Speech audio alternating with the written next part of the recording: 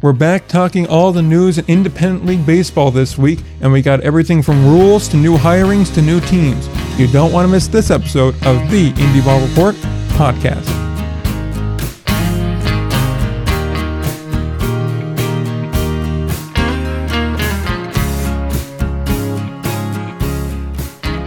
All right, we are back again. Episode number 110 of the Indie Ball Report podcast. I'm Nick. He's Will, and we're back talking actual news for the first time in a long time.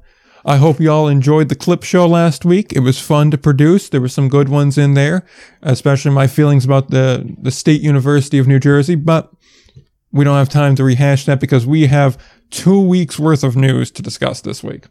So much news to talk about this week, Nick. You know, it's been kind of slow in the past few weeks, I think you could say, but yep. I mean, over the past, at least we're recording this here on a Thursday night, there is a lot to get to. There was a big bombshell dropped just a night ago, which is likely where we will start. Yep. And there's a lot to get to. It is a jam-packed show.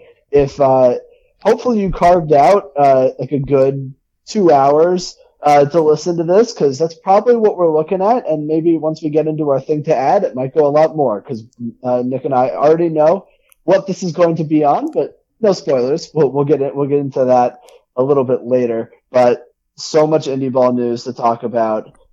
If you want to listen to this episode in pieces, I understand, but there's going to be a lot, so get ready. Yep, absolutely. You're going to want to get comfy, maybe get a drink and a snack, something like that. Or if you got a long drive, this is definitely the episode to listen to. And like Will said, you may want to fillet this episode into a couple different sections because it's going to, it's definitely going to be a long one. Like Will alluded to, we are going to get started with the big news of this week, which is the Atlantic League announcing their new experimental rules with their partnership with Major League Baseball this week. There's one which I think we both agree on is very interesting, and then there's one that I think we both agree on which is less than hot on it, would be the best way of putting it. I do want to preface this section by saying, as far as the rules that were used in 2019, there is still some confusion, at least among us, as to whether or not they're still going to be active in the 2021 season. The press release didn't really say one way or the other, and you would assume either, okay, the rules were already put into stone in 2019, so they will continue, or you'd assume, okay, well, they didn't outline that these rules will be continuing and they were experimental, so they won't be continuing. So there's still confusion on that front. If we get clarity on that before the episode goes out, I'll put in a little, I guess, addendum somewhere in this section saying, oh no, now we know that it's one way or the other. If we don't get clarity on it, then we'll clear it up as soon as we know. But as far as the 2019 set of experimental rules, that's still up in the air as of right now. So we're just going to focus on the ones that were in the press release. Yep. And let's just say I believe we're just talking about only three rules, unlike the 2019 season that had 8, I believe. I think it's 8. Yeah, roughly. And so, at least to our knowledge at this point, there are 3 that we know for sure, and they are a doozy. Yeah, as some would say. What would you say is the least controversial? The ABS one? I would say yeah. I would say the ABS is probably I don't know, because people have really strong feelings on it, but. And I guess this is a good place to start with the ABS. If you're upset that they put the automatic balls and strikes back into the Atlantic League, I mean, at this point, you're just kind of kidding yourself. Whether you like it or you don't, that's where the league is going. That's where baseball is going. It's going to happen. It's going to happen in Major League Baseball sooner rather than later as well. So they need. I totally understand. They need places to keep refining the system. Based on the improvements that I heard that they are making to the strike zone, I am much more hopeful in it this year. So I think that's the least controversial one, and one we all knew was coming. And I say I'm interested to see the improvements that the zone makes this year, because they did make some adjustments that they did explicitly state in their press release. Yeah, you know more than me on this, but a lot of pitchers were not happy and a lot of batters were not very happy with the automated balls and strikes because the way it worked, it was based off of, I believe, the batter's height, and then it calculated the strike zone based off of that, and really wasn't a traditional strike zone. So things that would be a traditional strike, but technically a ball, weren't being called that way, and that upset a lot of guys. So now they've shortened it but widened it being the strike zone. So I am also interested to see how that works. I hope it kind of fixes the problem a bit, because I think this is one area where you can sacrifice a bit of accuracy to make it more, I guess, easy to transition to. Because if you don't want to have things that both the pitcher and the batter are used to being called one way and now they're called a different way. You know, you want to have it be as smooth of a transition as possible here.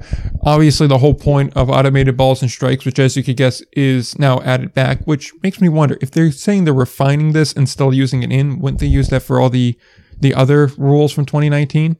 Like, that would lead me to agree with you in that those 2019 ones aren't going to be added back in, you know, so that would be my guess. Yeah, like I'm starting to lean on your side there because they explicitly mentioned ABS, but again, who really knows on that front?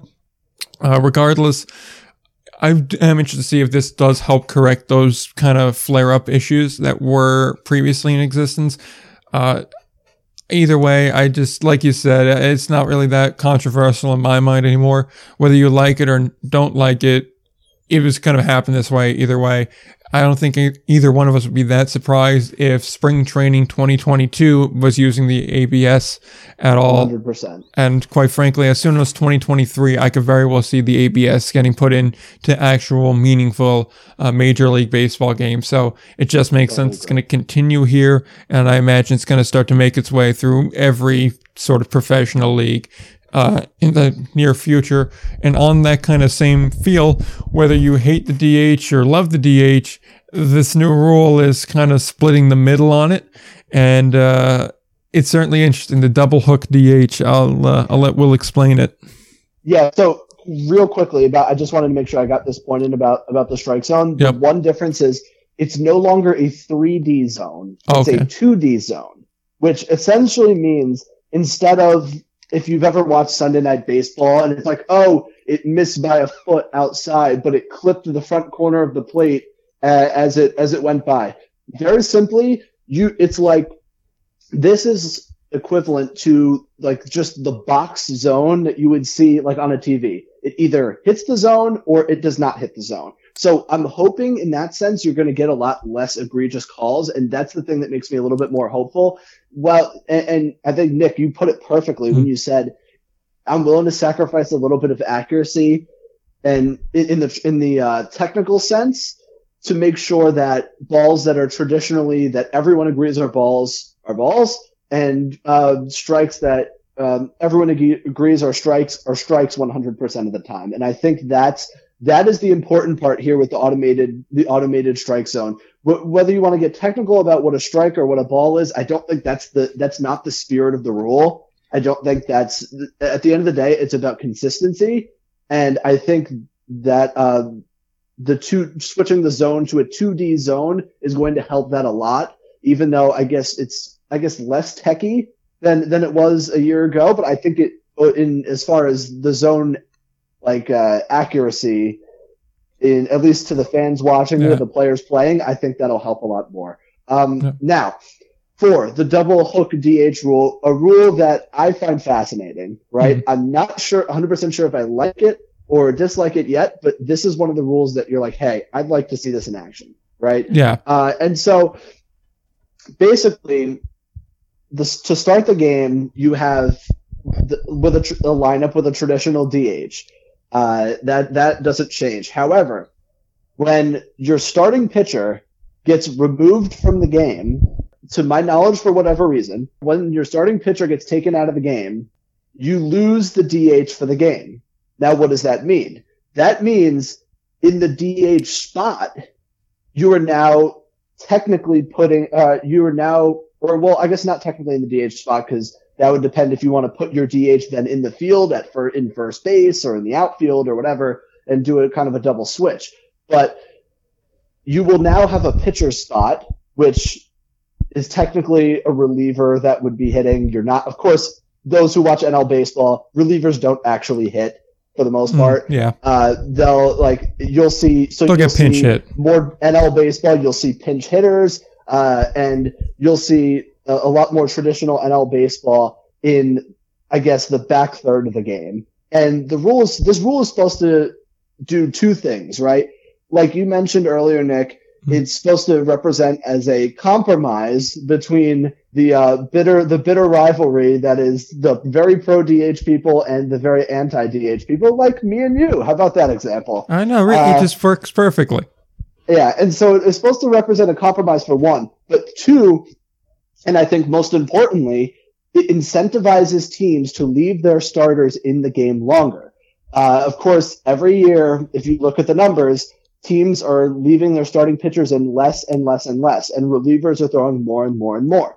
And this is something I've been arguing for a long time, although I wouldn't consider myself like a bona fide traditionalist in that sense of the word. However, I do like seeing starting pitchers go consistently 6, 7, maybe 8 innings. I'm not a huge fan of 5 innings and you're yanking them. I don't think it's that entertaining. And that is something I'd really like to see because starting pitchers are much, much more important. That's the one change. That's the big adjustment I think that teams will make just so they can get their DH another at bat and keep them out of the field. I think for one, and for two, your entire Atlantic League roster, as far as position players, is very, very important now. Every single player counts. If you want to have a guy who, I'm not going to name any names, but I think people will know who I'm talking about. If you want to have a guy on the bench who maybe is not very good, but he's like there for like community outreach and he's a nice guy and he's a fan favorite, that's fine, but he's probably going to have to hit. I think you're going to see a lot different strategy in the sense of roster building, and it definitely means that you're going to get more guys at bats, and it makes your entire bench and all your position players significantly more important, a lot more important than it has been in recent years. Yep, absolutely. I love the strategy that can come out of this. And like you said, it's going to force managers to actually make more difficult decisions. It's actually going to gauge like the whole team and your roster construction and the depth you have. I mean, if we want to be real about it, on just about any level of independent league baseball, when you start to get down towards the end of that bench, you really start to see a bit of a drop off. It doesn't really matter, Atlantic League, Frontier League, Pioneer League now, or Pecos League even. There's certain guys that just you don't really count on playing a lot of games for you. And now all of a sudden those guys are going to get a lot of at-bats, which is good for them, or at least they're going to get more opportunities to play, which again is good for them because they're obviously about 95% of the guys in independent league baseball are playing so that way they can try and get into affiliated ball and then either get to or get back to the major leagues. So I'm happy for the players in that sense because now they're going to get more opportunities there. I'm also happy because, I'm also on the camp of screw the DH, ban it. It's not a real position. And I will say this much. I do ham that up a little bit, and I can obviously see where the trend's going. I think anyone with eyes can kind of see that, pitchers hitting is not long for this world as much as it may displease people like me. So I understand I'm not really having a position of strength to negotiate from as far as, I just want pitchers hitting. This is about as close to a compromise or as close to getting what I want as I'm going to get. And so I'm happy that I'm at least getting this much. And like you said, it adds an awful lot of strategy to the game in that, let's say your starter's getting rocked today. And, it's now a lot closer of a game than you want it to be. Let's say it's 5-4. It's the bottom of the 6th. There's 1 out and you have a runner on first and third. Now you have a decision to make here. Having the DH in our lineup will give us a better chance at getting more runs across and getting this game back to even or taking a lead. But my guy hasn't been very strong to get today. And if they have a strong batter coming up, it's like, if we can get a ground ball, we can get out of this inning and just be down 1. If he throws a bad pitch, we could be down by 4. And in the bottom of the 6th to be down by 4, I'm not saying the game's over, but now it's just become a very tall task to come back from. Mm-hmm. And so now you have all these decisions to make, especially like in the beginning of the year, it's not as much because you go, okay, well, I trust my bullpen a lot more. They're still fresher. And I mean, the guys on the bench, I want to see what they have. What's the worst that can happen? It's an early season game, which becomes a lot more of a hard decision to make when we get into August or we get into September. And now it's okay. Well, everybody has either a full season on them or they were a midseason ad when we lost people to foreign leagues or affiliated leagues. So now you have more of an unknown quantity, or you have your known quantities that you have to decide how much more do I want to push these guys. And it just makes the game a lot more interesting, and it does add the strategy to it. I may be like inflating the decision and the weight behind them a bit, but it certainly does give those decisions more weight. And I think that's just part of the real benefit to it. And like I said, it obviously gives more guys more opportunities, I'd say, because before we'd have guys that were on the bench that would never get a chance. Now maybe they got moved up a couple pegs here. Mm-hmm. And the other thing I also think it does is I also think it helps guys get picked up by MLB organizations, and I'll explain why. I think the reason, because I think you see a lot of guys who put up great numbers I'll use the Atlantic League as the example, but certainly it also applies in the American Association and the Frontier League as well. And they're putting up insane offensive numbers, and you're wondering, like Talvin Nash is a good example, and you're wondering, how the hell has this guy not gotten picked up? I mean, he's got no OPS over 1,000. He's got 30 homers. He's hitting 320, right? How has he not gotten picked up? A big reason is because you have these guys, and I'll use Nash as an example, who are essentially right-handed swinger, first base DH guys. Yeah. And I hate to say it, but teams already, I guarantee you, every single team, for the most part, has a first base prospect in the system that can hit. It's just a reality. And so that's why you see pitchers that are getting picked up. The pitchers are always going to get picked up more than position players in general. Yeah. But I mean, you look at middle infielders that always get picked up. You look at outfielders that get picked up. I think it also helps these guys because it forces them to play. It forces them to play defense more, and I think that does help them when teams are looking at, all right, maybe he's not an average defender per se, but is he passable? Because I'm not going to bring him in and just have him DH every day. That's not going to get it unless you're like Yerwin Mercedes and you're just hitting absolute nukes every day. Then is your glove passable? If your glove is passable, then maybe I'm willing to go pick up a Talvin Nash. I think a guy who I'm thinking of for this, Keon Barnum. Keon Barnum's going to be in the field a lot more this year than maybe he was with Chicago in 2019. I think it helps out guys like that, and it's going to help them showcase and show that they are capable of playing the field. And I think they have to if their goal is to get back into affiliated ball. And I think, which, of course, the vast majority of the Atlantic League, that is their goal. Yep, absolutely. And not to mention guys that are in their system, but there's also a slew of veteran players here that are proven commodities at this point that do the same thing and are essentially DHs at this point in their career. I mean, just think of all the big, heavy sluggers that you go, oh, I would never have them actually play the field, but I love their bat so much. There's dozens of veteran free agents that can do that too. And so that's definitely going to help out, like you said, the guys that are otherwise DHs in the Atlantic League, they're now going to be told to play the field more. Regardless, we go on to the final rule, I think, because I think we said enough about the DH rule and that we're both maybe not fans of it, but at this point, at least, very curious to see how it's going to be used and how it's going to work. So this final rule is only for the second half. The previous rules were for the full season. That's something that's also important to note. The first two rules we discussed, they're full season rules. They're going to be used from opening day to the last pitch of the championship series. This rule is only going to be used in the second half, and I'd assume the postseason as well, if it's second half and on.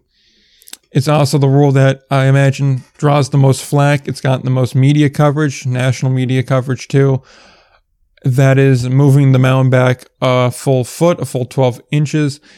It's now going to be 61.5 feet away from from home plate now. That's the pitching rubber.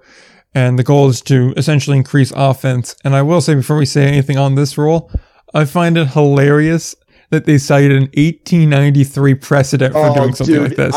I even had to put that in my caption, because it was so ridiculous. I'm like, do you think I am that stupid? At least just straight up tell me what is happening. If you're going to try to sugarcoat it by saying there's precedent, they moved the mound back in 1893. Like, I'm sorry, do you clearly think I'm an idiot or something?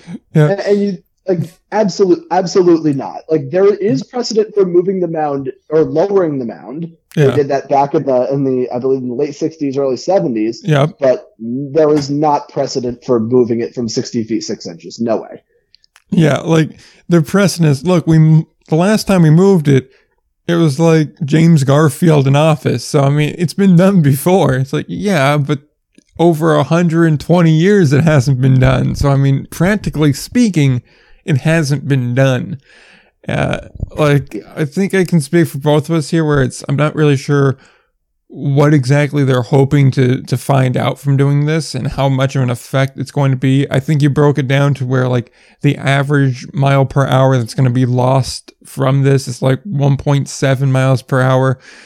So, I mean, like it could make a difference. I think more so on breaking pitches than anything else. But I just see this scaring off a lot of players. Not that that's terribly much of an issue. I mean, you can always find players. That's never really the problem. But still, it just is such a weird thing here. I will say it is better from the last time around they were going to do this and scrapped it, which was, when they were going to make it 62.5, and now it's only 61.5. That's better than what they were going to do, but it's still not good. I mean, it's like saying I'd rather be stabbed than shot. Well, yeah, but I'd rather neither. So I don't really expect to see much of a radical change here either way. It just seems like a really stupid change to make. Like, I don't want to say I'm against it, but at the same time, I'm certainly not for this, and I just think it's an unnecessary change. I think if you really wanted to make some sort of like a meaningful change, instead of moving the mound back, just lower it. There's more precedent, like you said, for it. If you knock it down another 5 inches, you're going to get your desired result. So, like, why not just do that? Yeah. And you don't have the potential for injuries. Now, I should preface that by saying, in the Atlantic League press release, they did cite a study in which they said I believe with like 30 something like guys that are right out of college, they did this experiment with. It didn't really affect at least how they pitched, and it didn't affect injuries. Take that for what you will. I'd argue that's a pretty small sample, and I think that's a lot different because these guys in the Atlantic League have a lot more innings under their belt. Yeah. So I would argue that study, while it means something, I don't think it's all that telling. I mean, to be honest with you, you just got to take their word for it at the moment that it's not going to increase injuries. I really hope it doesn't, or that's going to be really bad. Yeah. However, I mean, just my general take on it is I don't believe 60 feet 6 inches should ever be tampered with. I would be okay with talking about it if it got to a point at least in Major League Baseball where the hitters just had no chance. Yeah. But that's the data, but there's no evidence to support that. I mean, runs scored per game has remained fairly constant over the last 10 years or so. Right. Of course, batting average is down, and they used in the press release, but batting average is going down. Yeah, but batting average doesn't always necessarily correlate to runs. Of course, you're going to have strikeout percentage up, and home runs are up. And I think that is because the pitchers are so good now, where you're not going to string 3 or 4 or 5 hits together in an inning and use that to put up a crooked number as opposed to hitting home runs. I think that's more the reason. However, it's not like every pitcher in the MLB is like Garrett Cole or Jacob deGrom. Yeah. That they're throwing 99 to 100 with like a filthy breaking pitch and hitters have no chance. Well, yeah, but that's 2 pitchers in the entire major leagues. You're acting like there's never been a dominant pitcher in the history of baseball. People thought they were unhittable. Like, I'm like, you think people didn't think, oh, like, how do you even hit Randy Johnson? How do you even hit a guy like Bob Gibson? Like, how do you hit these guys? Like, I don't understand this idea where, oh, these pitchers that do this thing exceptionally well are making it too unfair. We now have to put them at a disadvantage. I don't think that the majority of the MLB is like that. I don't think runs are down. The runs are not down across the board. I just don't think there's a reason to do this. And at least at the Atlantic League level, I worry about, even in the slightest sense, where offense goes up, I worry about that because, again, these teams that are looking at Atlantic League talent to potentially add to their minor league rosters, or in the sense of guys that are maybe a bit older, they're trying to get to Mexico, they're trying to get to Taiwan, they're trying to even get to the Dominican Winter League to try and make a lot more money than they do make in the Atlantic League. That's more their goal, as opposed to getting back into a major league organization. And you got to realize those teams are not going to sit there and do the extra. Well, because they moved the mound back, approximately like they're not going to look at it like how we look at like PCL numbers. That like, oh, but they have like a 4 ERA, but in the PCL that's good. They're not going to look at that in like the Atlantic League where someone's numbers might be a little worse. They're just not going to do that. And they're not going to give these guys the chances. And that's what I worry about if this has a significant impact on offenses. At the end of the day, the rules are the rules, and I'm interested to see how pitchers adjust. I think you're going to see more breaking balls. I think you're going to see a heavy diet of breaking balls, at least from the pitchers I've spoken to over the past 24 hours or so.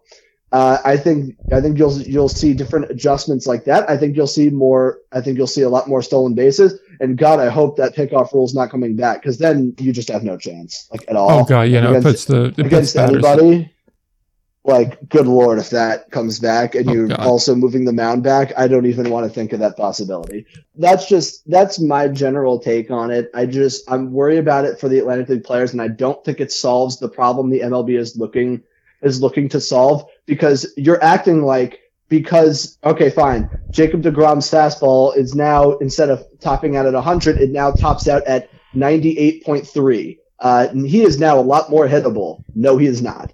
I don't see the evidence that this is the solution. Launch angle and people trying to swing for the fences and trying to hit home runs is not going to change because the velocity goes down. It's not going to go in the reverse. That's what the MLB is trying to do. They're trying to say, oh well, now strikeouts will go back down and home runs will also go back down. No, these innovations don't go backwards. Right? Yeah, the genie's out of the bottle at this point. Now it's there. The fact that you have advanced numbers and there's just a more efficient way of playing the game, until you incentivize them to not be efficient, it doesn't really matter what rules you change. They're going to play the way that's going to produce wins or produce the best stats for them. That's the most appealing to the Major League front office. So that way the coaches can continue to have jobs and the players can continue to have jobs, and they both can get paid as much as possible. Until you create a system which incentivizes you to put balls into play as opposed to put them over the fence, it doesn't really matter what you do. People are still going to swing for the fence. They're going to try to do that, and they're going to adapt to whatever rules you put in to continue to do that, to play the most effective and efficient way possible. Exactly. Like, it's not like because the fastballs or whatever pitch is now 1.7 miles per hour slower in as far as reaction time. Mm-hmm. Now teams are going to be not looking just all of a sudden, oh, I'm just not going to try to hit home runs anymore. We're just going to snap this back to 2010. Like, that's not how any innovations work. And unfortunately that's not going to change here. And so, listen, my final point here is I don't think it's solving the problem that the MLB is looking to solve. The MLBPA is never going to agree to this. It doesn't matter what data you have coming from this league.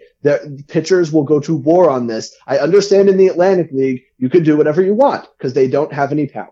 And it sucks, and it completely sucks, but it's the reality. They can complain all they want, but they're going to, at the end of the day, they got to play by the rules that are given to them. I mean, considering the fact they're not even told ahead of time, I mean, they don't have any power. The MLBPA has power, and they're never going to agree to this. So I just think this is all a waste of time. But you know what I will say, Nick? The first half is going to be a lot of fun. Oh, first half is going to be a lot of fun. I have a couple of points out of that. One, it is a hill to die on, and you just gave me the episode title, A Mound to Die On. So I appreciate that. There we go. I know. That's a good pun. I'm proud of that one. Then the next point is, you're right. I mean, you could try to do whatever you want to stop like a DeGrom or a Cole or a Scherzer, but at the end of the day, a guy like Jacob DeGrom is a generational talent. The man is just not really able to be stopped. When he throws a breaking pitch at 99, 100 miles an hour, which is something that we've seen him do and he does several times a game, it's not fair. You're not going to hit a slider at 100 miles an hour. There's just no way you're going to get good contact on that. By the time it starts, like, you start to be able to track to go, okay, it's going to break, it's already hitting the catcher's glove. So it's like, well, I'm done. There's no way to stop guys like that. And you've had different players from each era be just as dominant or similarly as dominant as DeGrom is now, as Scherzer is now. You could pick any decade you want, and you could find 2 or 3 guys that were just as unhittable, regardless of what rules existed. And exactly. Using a metric like batting average to say, oh, well, offense is one way or the other, or to prove a point isn't exactly the case, because there's different metrics that matter more now. I mean, you want to go back to 2010, advanced numbers were more like starting to really get into the, okay, we actually have to follow these now. These are actually really important. And every team started, desperately trying to grab the best that they could in the advanced numbers department. But at the end of the day, most people in the front office are still like, well, he bats 250, so he's no good, regardless of whatever his like on base or on base plus slugging would be.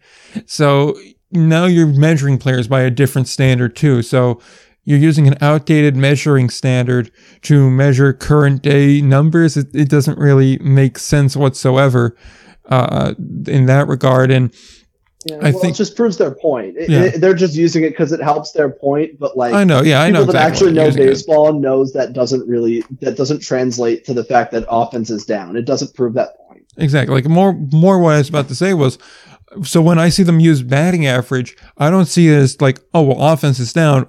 The way I think they're trying to at least get you to see it is go, well, look, excitement's down, because batting average isn't a measurement of offense. It's a measurement of things happening, which is a measurement of excitement. So a guy that bats, let's say 260 isn't as exciting as a guy that bats 275, because the guy that's batting 275 is putting more things in play and making more things happen. And whether or not that's the case, I think that's more of an individual, whether you agree with it or not, type of point, as opposed to a uniform rule. Is a way of measuring it. I don't necessarily agree with that point. I think there's plenty of ways, because I mean, a dude like Brandon Nimmo could draw a walk and get on first, and he's more likely to steal a base than a guy that, say, bats like 285 and is never going to steal a base. So, I mean, I'm not sure if I'd call like just putting a ball in play more exciting than having a guy that's really quick on first base. I mean, there's just a lot going on there that I don't think really adds up. I think there's a lot of logical holes in the argument that, oh, well, doing this will create more offense. Yeah, sure, from a couple of measurements, but there's just as many measurements saying that it won't. And moreover, the part that I think is really bad for the pitchers and the numbers is you have this TrackMan data from last year, and the TrackMan systems are obviously still there because they're still using the ABS. And that was kind of marketed for players as, look, it's going to be a good thing because we're going to have advanced numbers, and then those advanced numbers that teams use now to gauge their players and say, okay, these guys could be a possible steal. They could be a nice solid arm for us to throw in AA or AAA and see what happens with them. Those numbers are going to get all messed up now, not only because of the mound, but also because of the ABS, which, as we said earlier, will hopefully be better now because partially the 3D strike zone is gone. So it's not really a depth thing anymore. It's more of just a uniform. Did it hit what would be considered a strike or not? And that's going to be something that's going to affect it. Hopefully not as much, like I was saying, but it's still going to be a factor in all of this. So you have that to contend with, and now the mound on top of that. So you have a couple of compounding factors here that are all going to go working against the pitcher. And like we said, we're not entirely sure that the rules that were tested the last Atlantic League season are entirely gone. So if a rule like that pickoff rule is still in effect here, or if like the shift rule, which I'm pretty sure we've been told is dead, I'm like 90% positive on that the shift rule is dead. But if you have things like that are, kind of like zombie rules, they're still continuing, then you have even more working against the pitcher and more things going in here. Maybe not even just a practical sense, but as a mental thing to keep in the pitcher's mind here. Like, okay, if I give up a base hit, the dude that's on first, I have like no way of actually picking him off or holding him. So I just have to really hope my catcher here can get a throw down to second really quick, which is even less likely because this ball has to go an extra foot now. And in that extra foot, a dude that's, kind of quick of foot, it's going to be even closer to taking second. And he may, instead of having to slide, is going to be standing up as he trots in the second.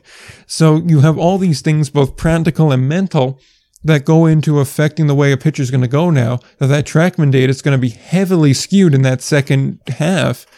That, now it's going to become even more difficult for a pitcher to get picked up.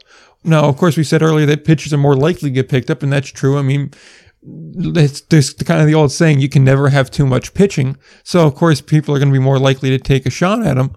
But now that fact you have the two other kind of major independent leagues in the Frontier League that's going to cater to more younger players, and the American Association that's going to have, roughly speaking, the same kind of player that the Atlantic League has, who's to say a major league club's not going to go, well, we have two 25-year-old pitchers here. They're playing against, roughly speaking, the same level of competition. One's been playing with all these kind of wonky rules. The other one hasn't.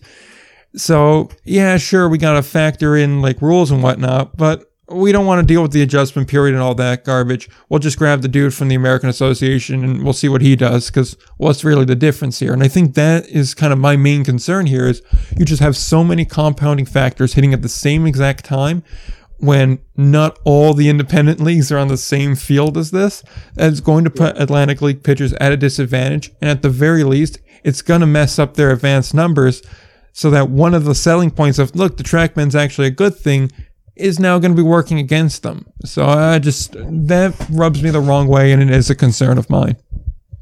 Yeah, I agree with you. I think that's, you mentioned these teams are not, they're not, especially with indie ball guys, their patience is short, right? Yeah. Because they're going to have patience with the guys that they drafted high, that they gave a big signing bonus their guys. to. Let's call it their guys. They have their guys, and they're going to be a lot more willing to do that because partially, they know them, and also partially the people making those decisions, their reputation's way more on the line with the guys they drafted than the guys they signed. Because you sign a 24-year-old, 25-year-old, it's kind of a grab bag as to what you're getting anyway.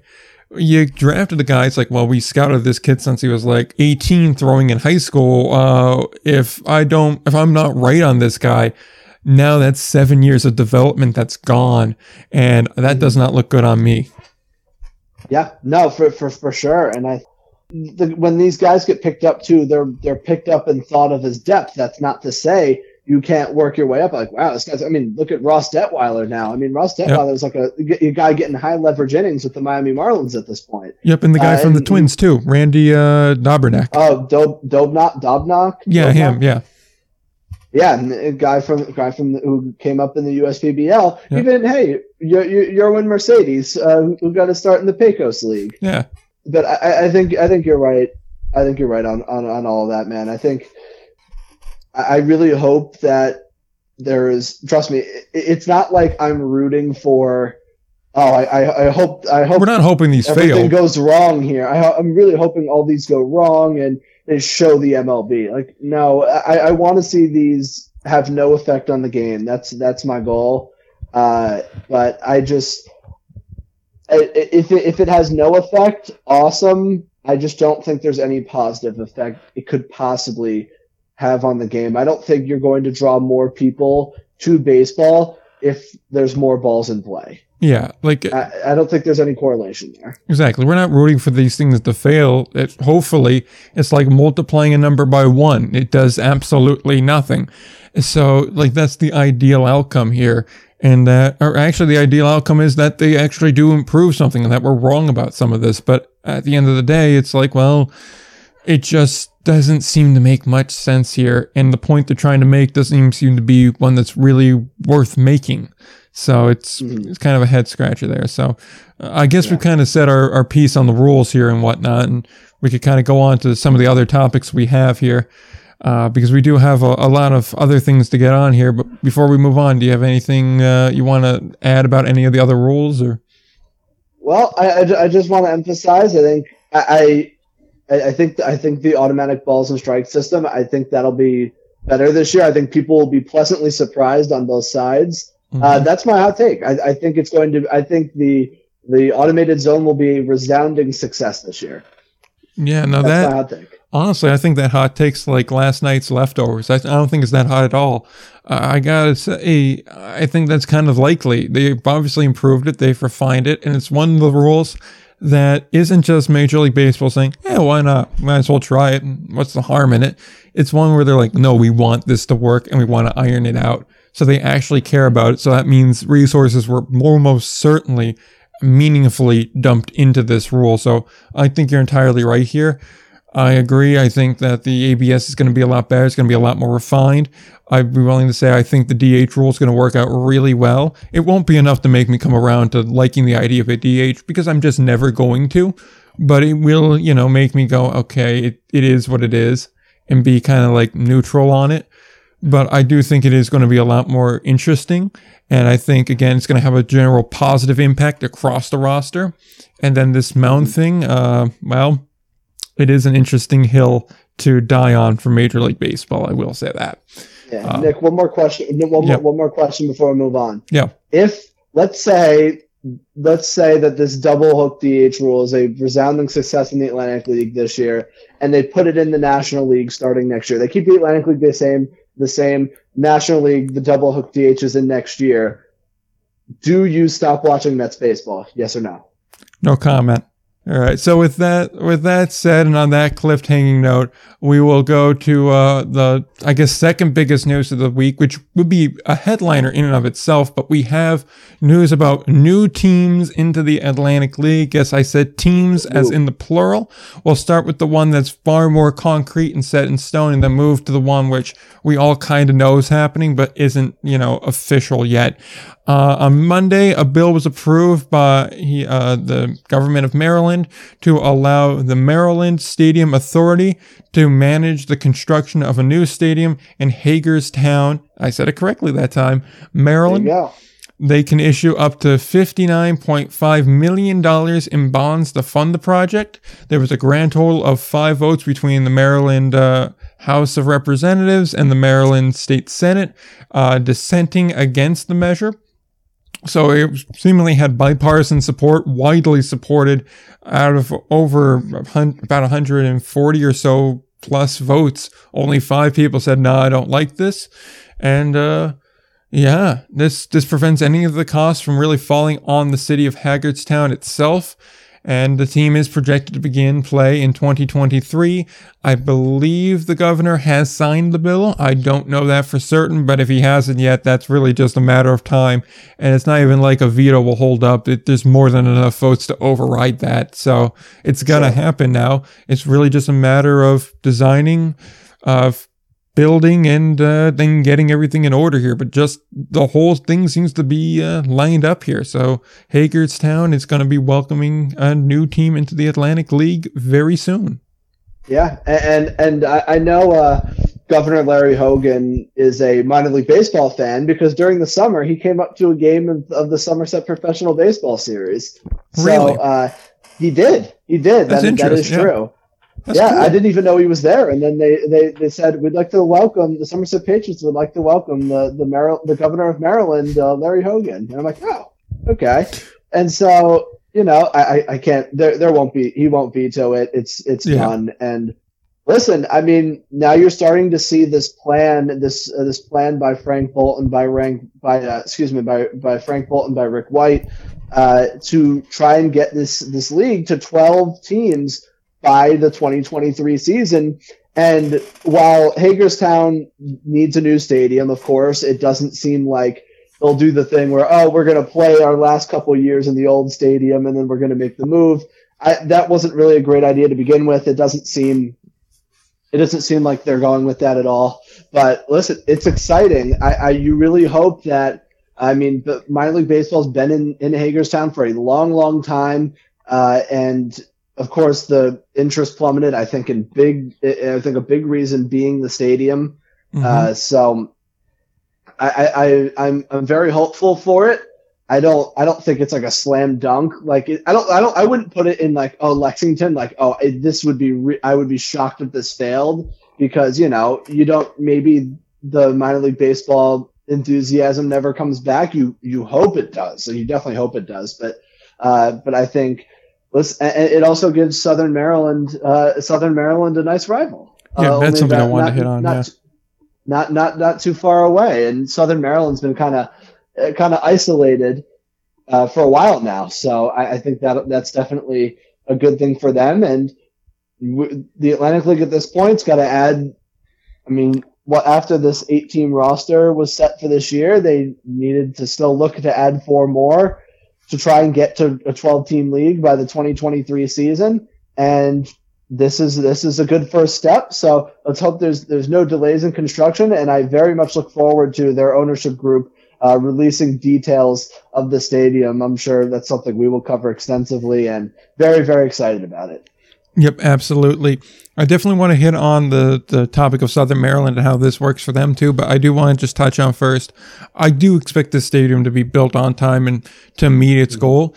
I will say they may want to just schedule like maybe a week-long road trip to open up the season for that team, just to kind of buy a little bit of extra time for in case there's a delay or something like that. Just better safe than sorry. Does it really hurt to start the year on the road? I don't think so in particular.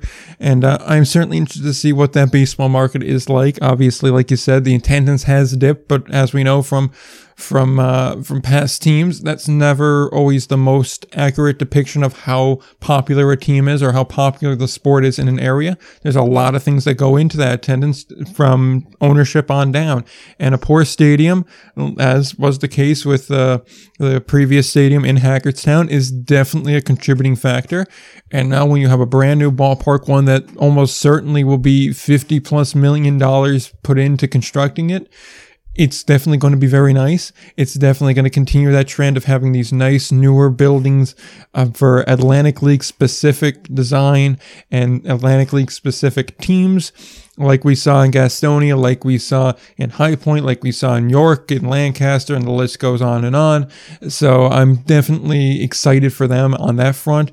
And like I said, and to get back to Southern Maryland, how this relates to them, I said it on Monday when this was announced. The Blue Crabs teased the big announcement. They meant, their promotional schedule getting released and all these other things that they were announcing personally. But this was really the biggest news for them, I think, in my mind, that could have possibly been announced on Monday. Because, like you said, they've kind of been out on the island on their own. They really haven't had a natural rival.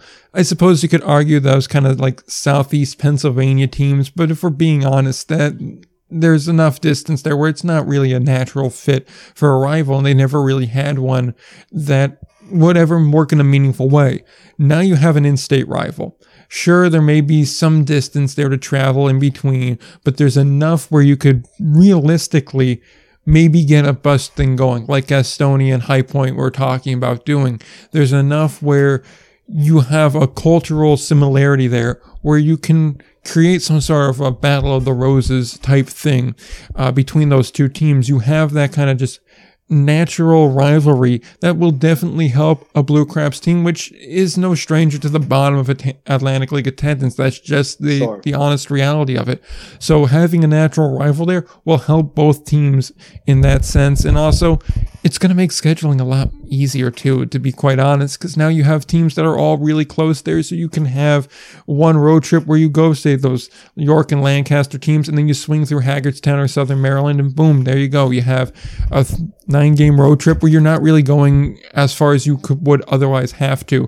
And I'm just really excited to see how this turns out. And obviously, being someone that's huge in the stadium architecture, I'm very interested to see how this stadium is built, what it looks like, the dimensions of it, everything like that. So I'm really excited for this, and it's definitely a great starting point, even if this is going to be kind of that last stage of expansion that we're going to see in the Atlantic League. But they are well and a way off onto their 12-team goal here. And yeah, that kind of, I think, brings us to the second team that we got news on this week, also from Monday, coincidentally, which is Staten Island. They're expected to have an agreement with someone to operate the Atlantic League and the Atlantic League in general by month's end, supposedly, with a hopeful goal of being ready to play next year, so 2022. There's obviously a lot of work that still needs to go in. The stadium in and of itself needs a lot of work still, but it does look like that's finally going to be coming to a head, so I'd say by the time we're talking team previews, we'll be talking about the Staten Island team coming into the league. Obviously, there's still a bit of a mess, legally speaking, as far as the previous ownership's concerned, and they're suing Major League Baseball, and it's still not the cleanest cut situation, but it does look like there is going to be baseball on Staten Island in 2022, and hopefully it's going to work out a lot better. When we had Rob on the show, Rob Pimsner, he talked about all the failings of this ownership group and how the island does want to support a baseball team, but they want a team that's invested in the island to support. And clearly, every party involved has saw the failings of not investing in that local community and what that goes into it. And hopefully they're going to learn from that, and they're going to grow from that, and they're going to have more Staten Island culturally based team and focused team, and this is going to be successful. And hopefully they're right, and we have an agreement done in 2 weeks' time, and we go on, a week or two from now, we talk about how great it is to have Staten Island in, and we know 2 of the 4 teams, but just thoughts on Staten Island, I guess. Yeah, I think as long as this new ownership group, of course, we don't know the full details of who they are, where they're from, what their background is. That's all news that's going to be coming out. Mm-hmm. Not really sure the details there at the moment. However, I mean, the potential in this market is certainly there, right? Yeah. I think you definitely need to renovate some parts of the stadium, which you would think would happen by the start of the 2022 season. And I think, of course, to reference back to our interview with Rob Pimster, I mean, there is a lot of potential for this Staten Island market. Of course, for Long Island, who amazingly for this season is kind of on an island of its own. Mm-hmm. This gives a perfect rival for them. Staten Island not too far away from Long Island at all. Yeah. And so that it makes a lot of sense. You're going to be tapping in. You could really maybe even hit that former Yankee kind of player market. I think you could certainly see that the same way Long Island is always looking for former Mets, including one we might be referencing a little bit later. But not to mention, at least in the 10 teams we know now, if nothing else, at least there is no team on an island of its own, which is it's something for the Atlantic League, who throughout its history has, for the most part, I guess maybe save for like its beginning when it was very, very Northeast focused. Yeah. Of course, it's expanded so much now. There's always been that team on an island of its own. Of course, that being Sugarland and High Point most recently. I mean, now you could even put teams into 5 pairs. Let's say, including Hagerstown and Staten Island, you have Long Island and Staten Island together. You have York and Lancaster together. You have Hagerstown and Southern Maryland together. You have West Virginia and Lexington together. And of course you have High Point and Gastonia together. I think if nothing else, I mean, because to be honest with you, I'm not 100% sure what we're looking at for these other 2 teams. I guess mm-hmm. we'll have to see, but at least in the current setup that we know what it will be at least 10 of the hopefully 12 teams by 2023, it's a really good setup. It's a good setup for a league that is that is built for sustainable success to come. And I think that's all in a time when Atlantic League fans have had to deal with so much change, and I mean so much change over the past 2 years. I think a lot of us would welcome, some nice stability, and I think that we're certainly on our way to that. Yep, absolutely. And it's interesting here because I was going to ask you about those two other kind of mystery markets here. We know one for 23, we know one for 22. I wonder who's going to be the other one that comes in 22 and the other one in 23. Because 23, at least you have some flexibility. If a ballpark needs to be built or renovated, you have, roughly 2 years from today when we're recording this to get all that together, finances together, and, get the actual work done. But 22, I mean, renovation, you could probably get it done in a year, especially, again, if you build in, say, an extra week into that schedule where they're on the road to open the year, then, you could almost certainly get it done, especially if you started within the next 3 months. I don't imagine there's too much renovation that 9 months can't be enough time to fix. So you have some flexibility, I should say, not a lot, but there are more limited options there. So I'm very curious to know, if you have any sort of inkling as to who would 22 or even 23 for that matter be. So for 22 especially, you got to have a stadium that's currently built right now, and you don't need major renovations to. I think that kind of goes without saying. So, I'm still holding out hope that maybe Lowell, Massachusetts is a possibility. And if they're brought back in as a high A affiliate and that leaves Salem open in Virginia, I think that could also be a market that the Atlantic League hits. There was originally plans to try and put a team in Virginia, over in Virginia Beach, that of course fell through. However, Salem's in a good area. It's right off, I believe, the Highway's 81 that goes through there, Interstate 81. So it's not on, I'm sorry, Southern Maryland, but Waldorf, Maryland is not really close to anything. That's not the case with a market like Salem, which has, I hesitate to call it a great ballpark and great facilities, but passable for sure. It has an Atlantic League level. Yeah, it certainly is. So I think one of those two markets I would hope to see in the Atlantic League in 2022. And as far as 23, I don't know if they have enough time to build a stadium unless there's secret negotiations that we don't know, that we have not heard about. Yeah. But that's a big thing to fly under the radar, though. That is a big thing to fly under the radar. So, yeah, I'm not, as far as 23,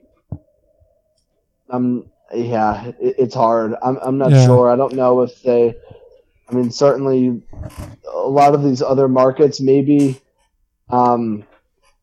maybe, how about this? Because I don't know what the agreements are. Well, because, for example, these new agreements between minor league affiliates and their teams, how long were those now? Are they 3 years like they were talking about, or they're 10 years? I believe, the original number I heard back in 19 was 20 years, but got tossed right out the window.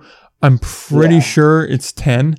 I think that's the new number, is 10 years, because I thought part of the whole reason behind the structure was the major league teams wanted to have an affiliate for a very long time, so that way they knew when they were putting assets into it, or if they were to put assets into the physical stadium or the organization itself, they wouldn't just take the money and run to someone else, 5 years down the line. So I think it's 10.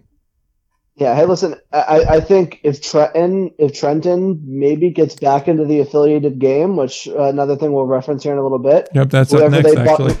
Whoever they bump out, I don't know who it'll be. Although I'm not sure as far as agreements if they can do that. Binghamton comes to mind, but I if you throw contracts out the window, but of course you can't throw contracts out the window. So I'm not sure. I'm not sure what they're thinking. Yeah, I got no guesses either. I think it becomes a lot more interesting if you say, okay, well, you can play on college campuses or something like that. That'd be a lot more intriguing. there, in my heart of hearts, I really do hope there's somewhere else in New Jersey that gets a team, even if it's not local. Obviously, I have my 2 or 3 teams, and I've talked about Atlantic City. I have the whole Build a Team series off of Atlantic City. That was my pick, and we're going to continue with that towards the end of the show. But I realistically know that's a bit of a long shot, as much as, the Atlantic League does have an eye on it.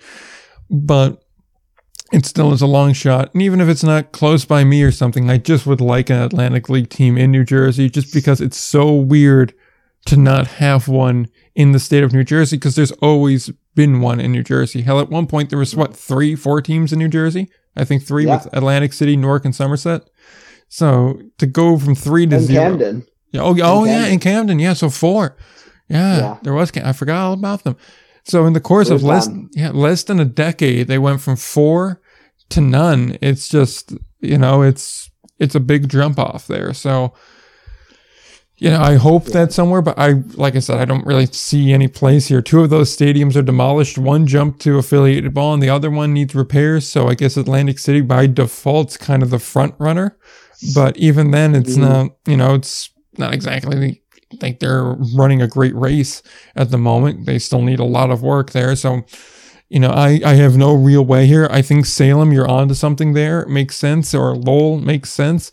It's just, it's going to be very interesting to hear. And obviously, by the year's end, we'll know the 2 teams for 22. We know Long Island's one now, but we'll know the other one. Then hopefully, we'll know shortly thereafter for the other team in 23. But who knows? I guess that's a wait and see proposition. So on that note, we can talk to one market that you referenced there, which is Trenton. Although I think we can both agree Trenton will never come to the Atlantic League, at least as long as the current ownership holds that team, because they made it very clear that they are now the highest level of baseball in New Jersey, as they made it abundantly clear. Congratulations, guys. I know. Congrats. You beat out the Frontier League and High A Lakewood, and I don't think I'm missing anybody, so congratulations. Although you technically, after this year, are going to be the lowest level of professional baseball. Not even professional baseball, because those guys aren't getting paid. They should post that on their Instagram. Exactly. Which I just thought that was such a schmuck move to be like, we're the highest level of baseball because we're hosting a AAA team. It's like, yeah, great job, guys. But good for them. I mean, good for them. They get to host the team. Yeah. A AAA team. That's awesome. Yeah, I suppose I should actually introduce the news story before we start talking about it. Yeah, that'd probably be helpful. So last week it was announced that Toronto's AAA affiliate, that is the Buffalo Bison, which is one of those names which is like really obvious and you think would work a lot better than it does, but it really doesn't work all that well because it's kind of awkward. Well, it is awkward. Is it not awkward to go the Buffalo Bisons? Well, is Buffalo and Bisons? Wait, Bison is the plural of buffalo. Okay, yeah. So I was just about to say, I'm like, aren't buffaloes and bisons the same thing? Yeah, it's just. Although technically you could say buffaloes, which is what I think the University of Buffalo is. I think it's like the University of Buffalo Buffaloes, which is even dumber. But at least it's kind of funny to say, so they get a pass. Goodness. I got a qualm with that. I got a qualm with that. Like, you could have called them like the Herd or something, which, let me just say, I understand, and this is part of it. The AAA team was going to play its home games in Trenton, and when they're in Trenton, they're going to go by the Trenton Thunder name, which makes sense. It saves a lot of time having to rebrand stuff, and you already have everything printed, so it just works. But I wish they would have just used the generic name of the Thundering Herd, like Marshall, or go the Thundering Buffalo or something like that. Like, you could have done like a combination of the two and come up with some really cool mock logos and whatnot. But, I digress. So the Trenton ballpark is now going to host the AAA club for this season, seeing as the Toronto Blue Jays are going to be playing out of the Buffalo Stadium in Buffalo. And obviously, it's just going to be a conflict of dates, so they need another ballpark. And, so that's going to be for this year. And the MLB Draft League team that was going to play in there this year, they need to find a new city. We don't know where that is yet. Maybe they'll go to Atlantic City. Who knows? But look, it keeps it in New Jersey, and that stadium's good enough for the MLB Draft League. that's not a very high bar, but yeah, it certainly could be. I mean, listen, good for Trenton. I mean, I'm sure their ownership is like jumping up and down that they get to host a AAA team for the year. Not to mention, they get to show off essentially that, hey, our facilities are still good. Our field problems are no longer problems. And I think that there's no doubt that it is a great thing.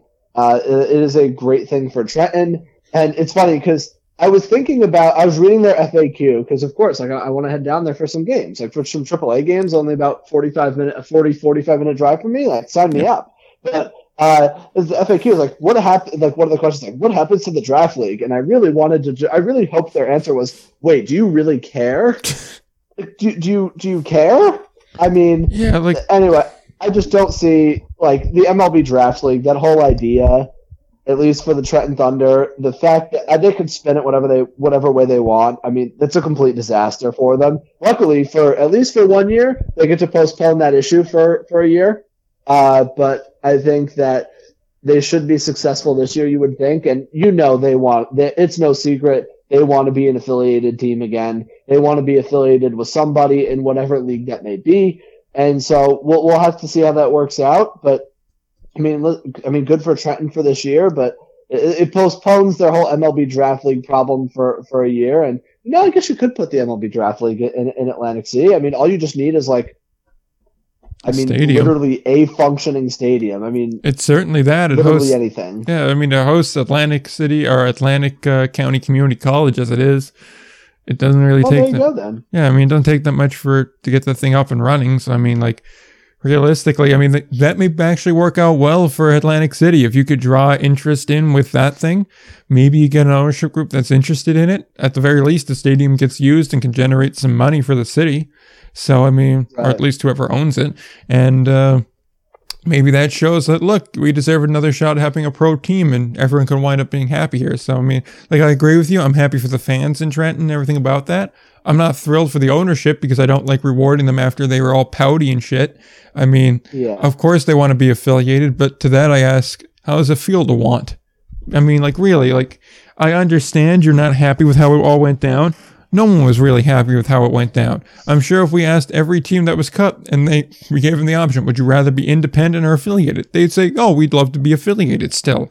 Maybe one or two notwithstanding. So, I mean, like, yeah, I give you some sympathy on that, especially because it does seem like, the Yankees didn't handle it in the best of ways. It seemed like kind of, oh, you're good. Oh, wait, the agreement's done. We're going to explore our options. Don't worry about it. And then, one thing leads to another, and it's, oh, by the way, we decided to go a different way. Best of luck to you.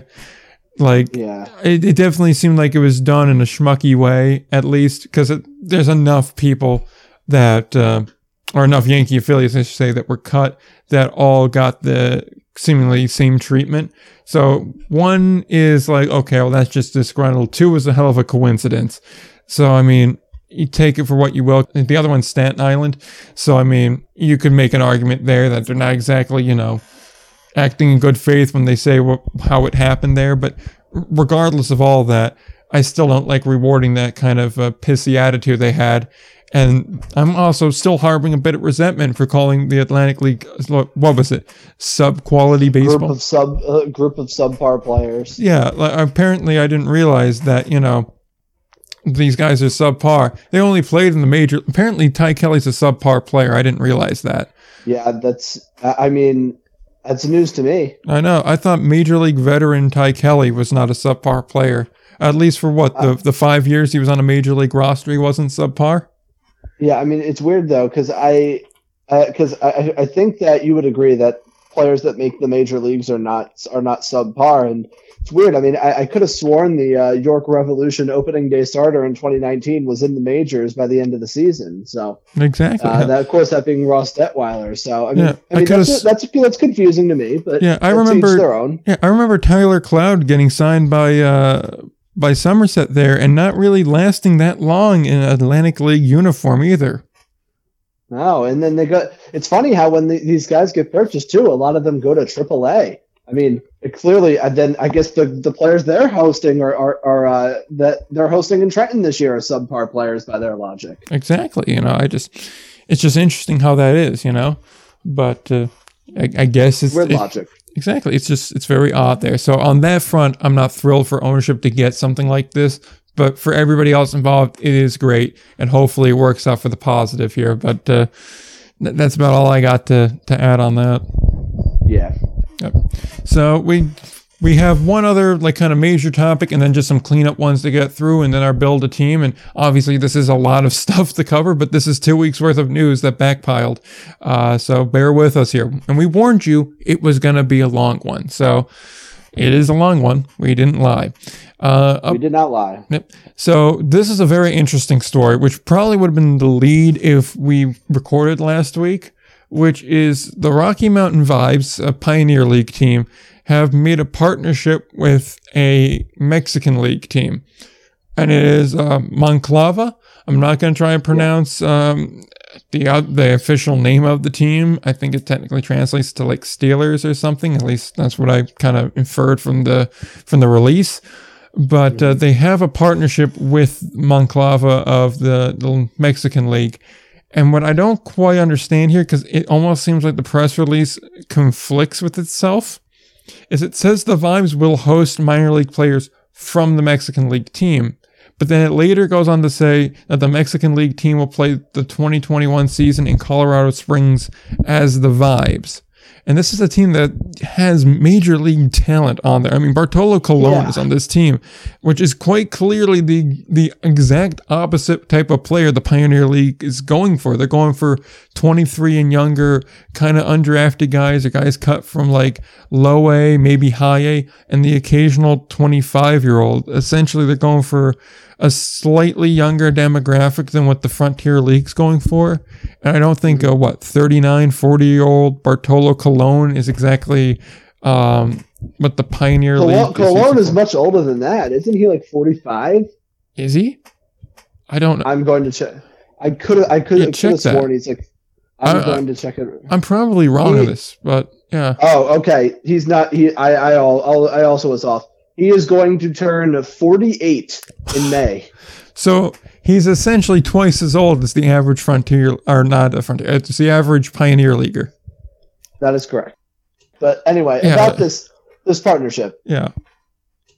My first reaction when I read this was, what the hell did I just read? Yep. So let me get this straight. A Mexican League team that basically a lot of players in the Atlantic League are working to try to get a shot there. Essentially, that level of talent, which is really quadruple A ball, it seriously is. I mean, it is quadruple A ball. They're going to play the season as the Rocky Mountain. That roster is going to play the season against 24, 23, 24, 25-year-olds in the Pioneer League. Listen, they're going to. If this happens, I mean, I'm sorry, Bartolo Colon's going to draw people to the ballpark. Yeah, he is. I get it. I understand the financial incentive here. I mean, talk about the season is over before it started. Like, holy crap. I mean, this isn't going to even be close. And I mean, and I guess I'm not understanding here. So what happened to did something happen to the stadium in Monclova? I honestly don't know. Like, that's the thing. Like, I thought maybe I misread the thing, and that like maybe Monclova is like the parent club, and they were going to give someone like the minor leaguers. So I looked like, is there a minor league for LMB? And technically, there's two. There's two that are there, but there's only 6 teams in the other one, and then it's just like academies. So I was like, oh well, maybe it's that. And then that latter bit where it's like, oh, they're going to play this season in Colorado Springs as the Vibes. And they list guys that are currently on the roster. So I would assume you'd only list them if you were anticipating for at least 1 or 2 of them to come to the Pioneer League. And you know what I think we need to do, Nick? Yeah. I think we need to get somebody from the Rocky Mountain Vibes on the show to figure out what the hell is going on. I agree with that. I think we do need to get at least someone from the Pioneer League, but I think Rocky Mountain specifically. League. Yeah, hell, we'll try and go. We'll go for both. That, or you know what? We'll just settle and get Bartolo Colon on. My first question, Bartolo, how did you do that like flip thing behind the back against Miami? Second of all, Bartolo, you are 48, and why are you pitching in the Pioneer League? what is going on? I can't even begin to analyze this because I fully don't. It is so like I understand what the press release said, and you could basically understand what it means, but it is so wacky is not even the word to describe it. I have never seen in my life. I mean, for example, you've seen the Texas Air Hogs, but they're going the opposite direction in the sense that you're bringing guys who are clearly not American Association quality into the league, and you just lose, and you go like 40 games under 500 every year. Yeah. This is the opposite. I mean, are there not like? Here's the thing: like, does the Pioneer League not have like roster rules that makes this illegal? There has to be. Like, but how is it legal then? How is this happening? I honestly don't know. Like, I really don't know. Although I will say now, I really want to see Bartolo Colon bat in the Pioneer League, because imagine him in the Colorado atmosphere. If he can hit a home run in Petco Park, he can hit one in Colorado Springs and like Idaho. He damn well can do that. I mean, yeah, you would think. Just imagine being like some 22-year-old, like just graduated from like your Division III college. You're like the number 2 starter there. You're good enough. You caught on, and you're playing for like the Missoula Paddleheads. And then, you're a decent pitcher. You're like, okay, maybe I could get my shot and I could carve out an independent career. And then I could go into coaching or open my own like academy or something like that. And you really got all these hopes and expectations. And then Bartolo Colon at 48 years old comes to the plate and you're like, oh, he's nothing. He's a pitcher. He can't hit. And then you throw one down the middle and Bartolo Colon takes you for 380 yards over the fence. Just imagine, like, is that just not baseball in a nutshell? I don't even know.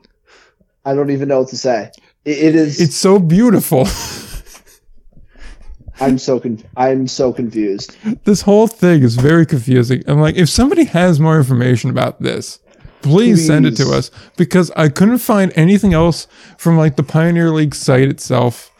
The official like Monclova press release, like when you translate it to English, says the same thing.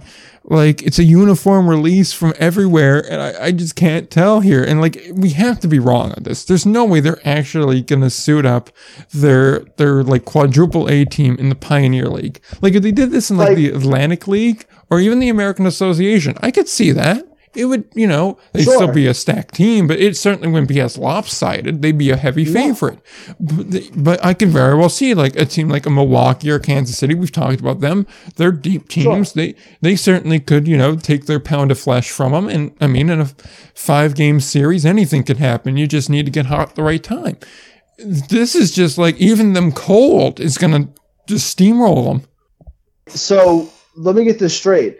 If Monclova from the Mexican League purchases the contract of a player from the Atlantic League, congratulations, you're now playing in the Pioneer League? What the hell is going on? What is this malarkey? I don't understand. This can't be right. I just imagine David Kubiak gets purchased at like the mid-break. He's like, oh, thank God, I won't have to pitch with any of these weird-ass rules with the mound and anything. And then they go, okay, congratulations, you're reporting to Colorado Springs. You're in the Pioneer League. And do they get paid the same? That's what I want to know. Does Monclova get paid? Like, I mean, because if they're not getting paid, they pay their players well in Mexico. They do. And like that's the twofold here. Because one, if they're not getting the standard LMB salary, half of these players are going to straight up dip. They're just not going to report. Because why would you play for the Pioneer League salary? Like, no, they're not. I mean, Bartolo Colon is not taking like less than normal salary. Of course, because he has no reason to. And then secondly, are they going to be paid in American dollars or like a Mexican peso? Because I got to imagine the exchange rate's different. I mean, I don't think it's, as long as it's like equivalent, I don't think it's that big of a deal. You can always just exchange whatever. Yeah, but still, I mean, it's still a question you have to ask. Because like, are you paying them in what the American equivalent would be? Because this is the same problem the NHL had pre-05 lockout. Because Canadian teams would pay their players in the Canadian dollar that was worth less than the American dollar. So if you're still going to pay them in like, if you're going to pay them like, I don't know, say 100 peso, then the conversion over into the American dollar is going to be worse. You're going to get less than that. So like, I gotta imagine that's a factor too. Unless you're going to say one team is going to be paid. Like, let's assume for simplicity that Monclova is getting paid exactly what they would in the Mexican League. Okay. Like whatever. I guess if you want to translate what they get paid in pesos to the American dollar, it's probably a couple 100,000. Yeah. That's what they get paid down there. I don't have the exact numbers in front of me. Yeah. However, in the Pioneer League, you could assume is probably what, like 2,000 a month, maybe. Maybe. You're probably leaning closer to like. Yeah, it's probably about 500. It's probably about 500 a week, I'd say. Yeah. Yeah. So probably about 2,000. So. What the hell? Yeah, like there's a major discrepancy here. There has to be somebody who knows more than we do about this, and that can clear this up, because this is pure madness. It does. Like, and the best part is all this could be cleared up with one simple question: is the actual Monclova team going to be in Colorado Springs, or is it just going to be like their minor league players that are going to be there? Because if it's the minor league players, then okay, everything just got a lot clearer. But if it's that is very true. Yeah, I mean, it is. This is some story for sure. Yeah, I have to reach out to them. Unlike with the Ty Kelly bit, where I never actually reached out, I actually do have to reach out to these guys because I need to know. Like, we need to know this answer because this is just too crazy to not warrant an answer. So. Skipping the quotes. Yeah. I'll read the press. We'll leave it at this. We'll read the press release. We'll try to dissect it. I'll skip the quotes because I don't really care about what any of them have to say. Here we go.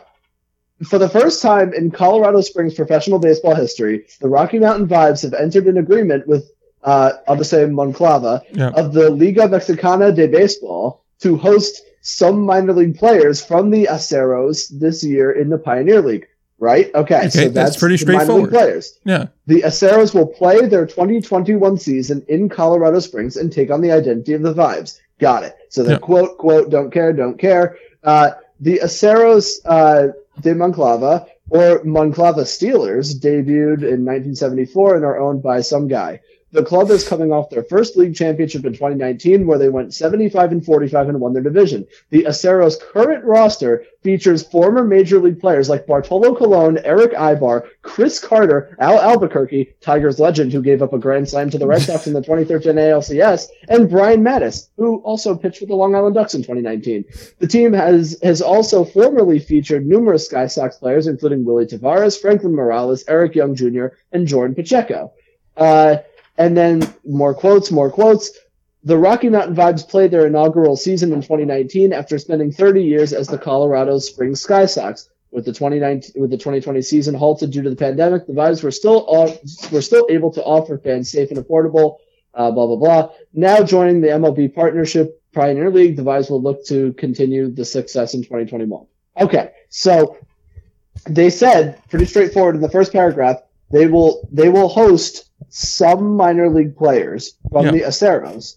But then they say the Aceros are the club. Then they talk about the club is coming off their first championship and their current roster features blank. I think it's minor league. After reading that, like it has to be. And I do want to preface this. If you want to see the press release, it's linked in the show notes. It's on the website. So just go to IndieBallReport.com, go to show notes, scroll to the bottom. It'll be there under episode 110, whatever the hell we wind up titling this. Click the drop down menu. Boom, all the show notes, all the links to everything that we talk about is there. Yeah. I would be inclined to agree with you, but then there's that line where they're going to play the 2021 season in Colorado Springs as the Sky Sox. Which throws everything to a loop. It's that one sentence. Who wrote this press release? You've got to be direct and straight with us. Exactly. Like, if it's minor league players, then say then these players will join the Sky Sox under this identity. If it's going to be minor league players from both, then say it's going to be a mixture of LMB talent and their minor league affiliates or their minor league partners. If it's some minor league players, don't tell us about Bartolo Colon, Eric Ibar, Al Albuquerque, because it doesn't matter. They're not coming. Like, don't mention the current, like, I can understand like why you put that in there, because you want to hype up this team as like a look at the kind of caliber of player that plays on this team. So you're going to see guys that are going to turn into that or that are becoming that. Like, I understand why their names are mentioned for hype reasons, but at the same time, it's that other line that they're going to be here in Colorado under this identity that throws a whole wrench into everything, because everything else makes sense. It's that one line. If they're going to be there, then don't mention minor league players, because that's not the lead. Don't lead with that. Lead with, we're going to have quadruple A talent here. That's your lead. Like, and we are going to destroy the entire league.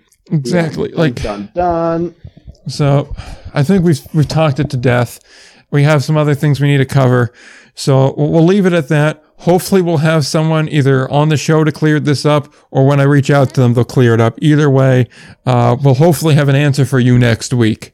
And we'll go from there. And like I said, if you want to find the press release, either you could just go to the Rocky Mountain Vibes website, or you could go to our website, go to show notes, and the link to the press release will be there under the show notes tab, episode number 110. So that said, we go to some other news. It's just a handful of miscellaneous. We'll try and get through these fairly quick, so that way we can get to the second phase of 3 of our Build a Team, I guess series would be the best way of putting it. Project, I guess, could also work too. But any case, so kind of another interesting note from last week's show, we have the new Lincoln Salt Dog manager.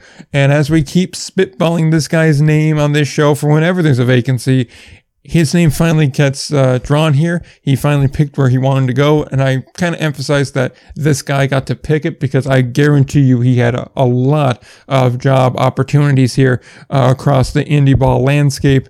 And Brett Jody lands in Lincoln. He replaces James Frisbee that we talked about on the last non-clip show episode of the Indie Ball Report, as Frisbee took a job with the Detroit Tigers as, I believe it was a BP specialist. And left-handed BP specialist. Yeah, exactly.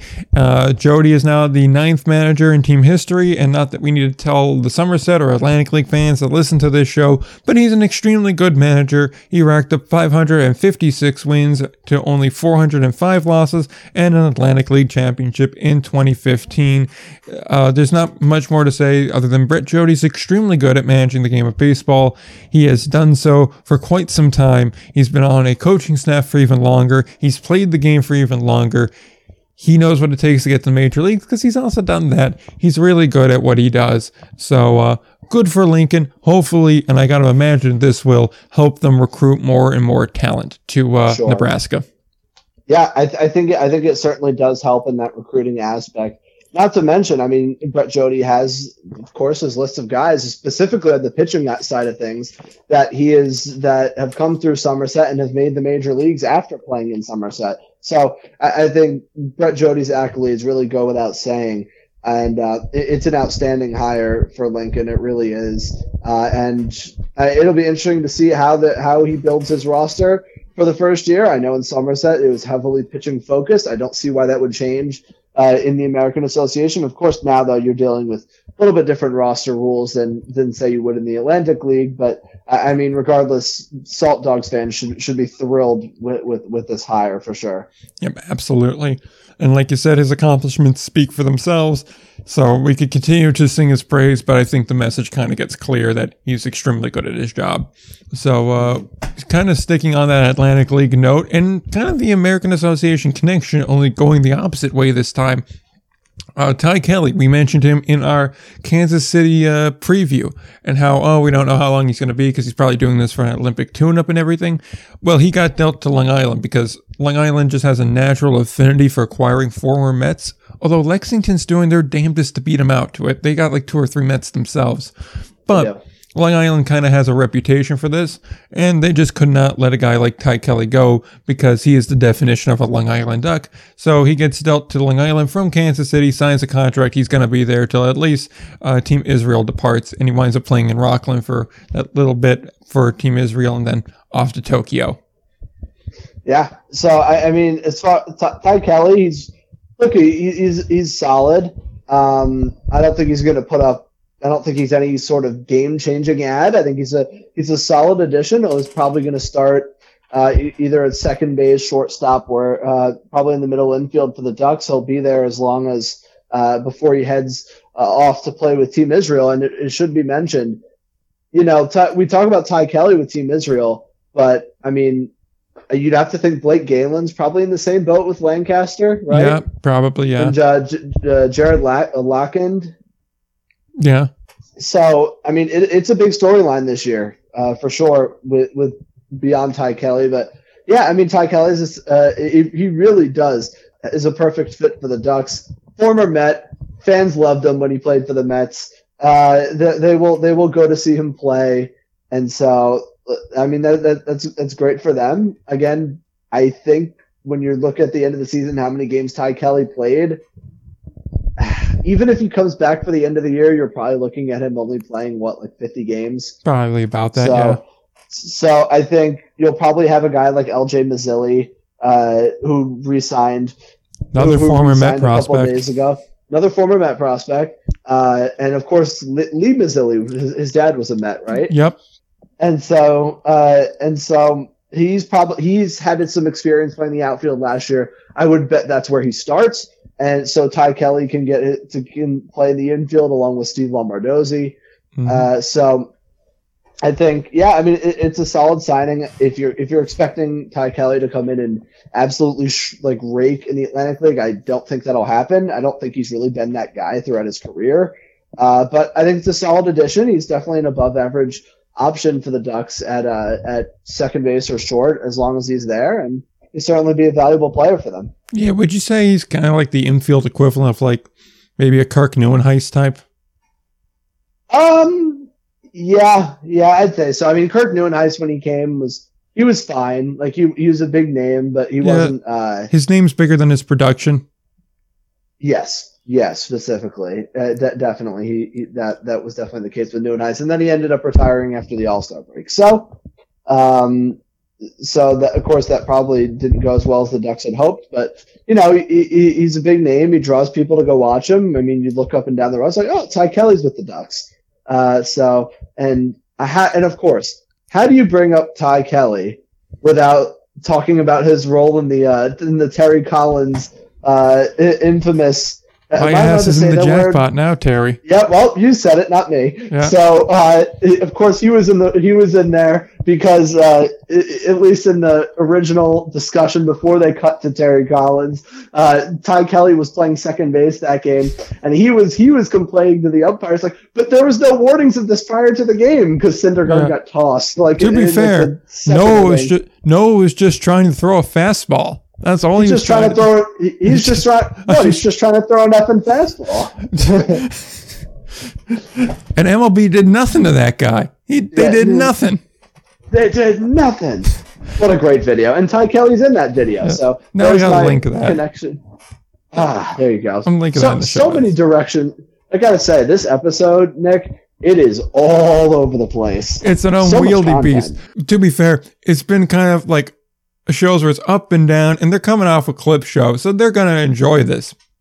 I say they as though they're not listening, but that's right.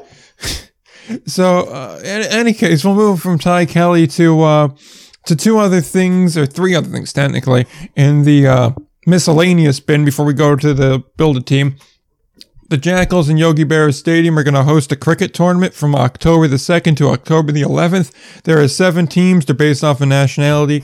It's cricket, so I'm going to be honest, I didn't write them down, but I can pretty much recite them from memory.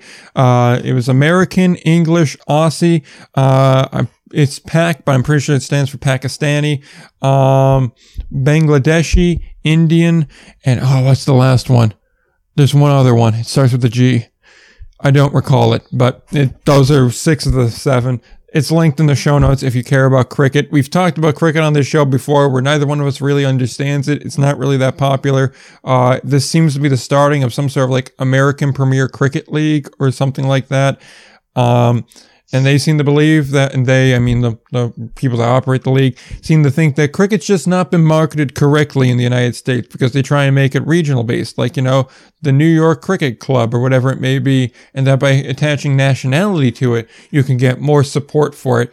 I'd argue no, just Americans don't really care all that much about cricket. And it's the kind of thing where if people want to see cricket, they'll watch it on TV. I don't really know what the cricket experience is like. But if you do care, tickets went on sale today as we record this, so you can buy them now. They're $20 a pop, and yeah. Oh my goodness! For cricket, but to be fair, cricket's $20. To be fair, cricket's like an all-day thing. If I'm right, like short matches take like 19 hours. Like these things can go on for days at a time, if I remember right. I know next to nothing about how the game works, but what I will say is I do know that at least in New Jersey there is a very, at least in comparison to the rest of the country, the rest of the country. I mean, when you're looking at the New Jersey, New York area, you have a very you have a very large number of of people like, from India, people from Pakistan, like Southeast Asian. Yes, where cricket is very big. So I think putting it in Texas with the Texas Air Hogs makes no sense. Yeah. Putting it in New Jersey makes sense. So I think it'll be solid for them. I really do. Exactly. So, I mean, like, hopefully it works out. It'd be cool to have another thing at the ballpark, get some money going for the team.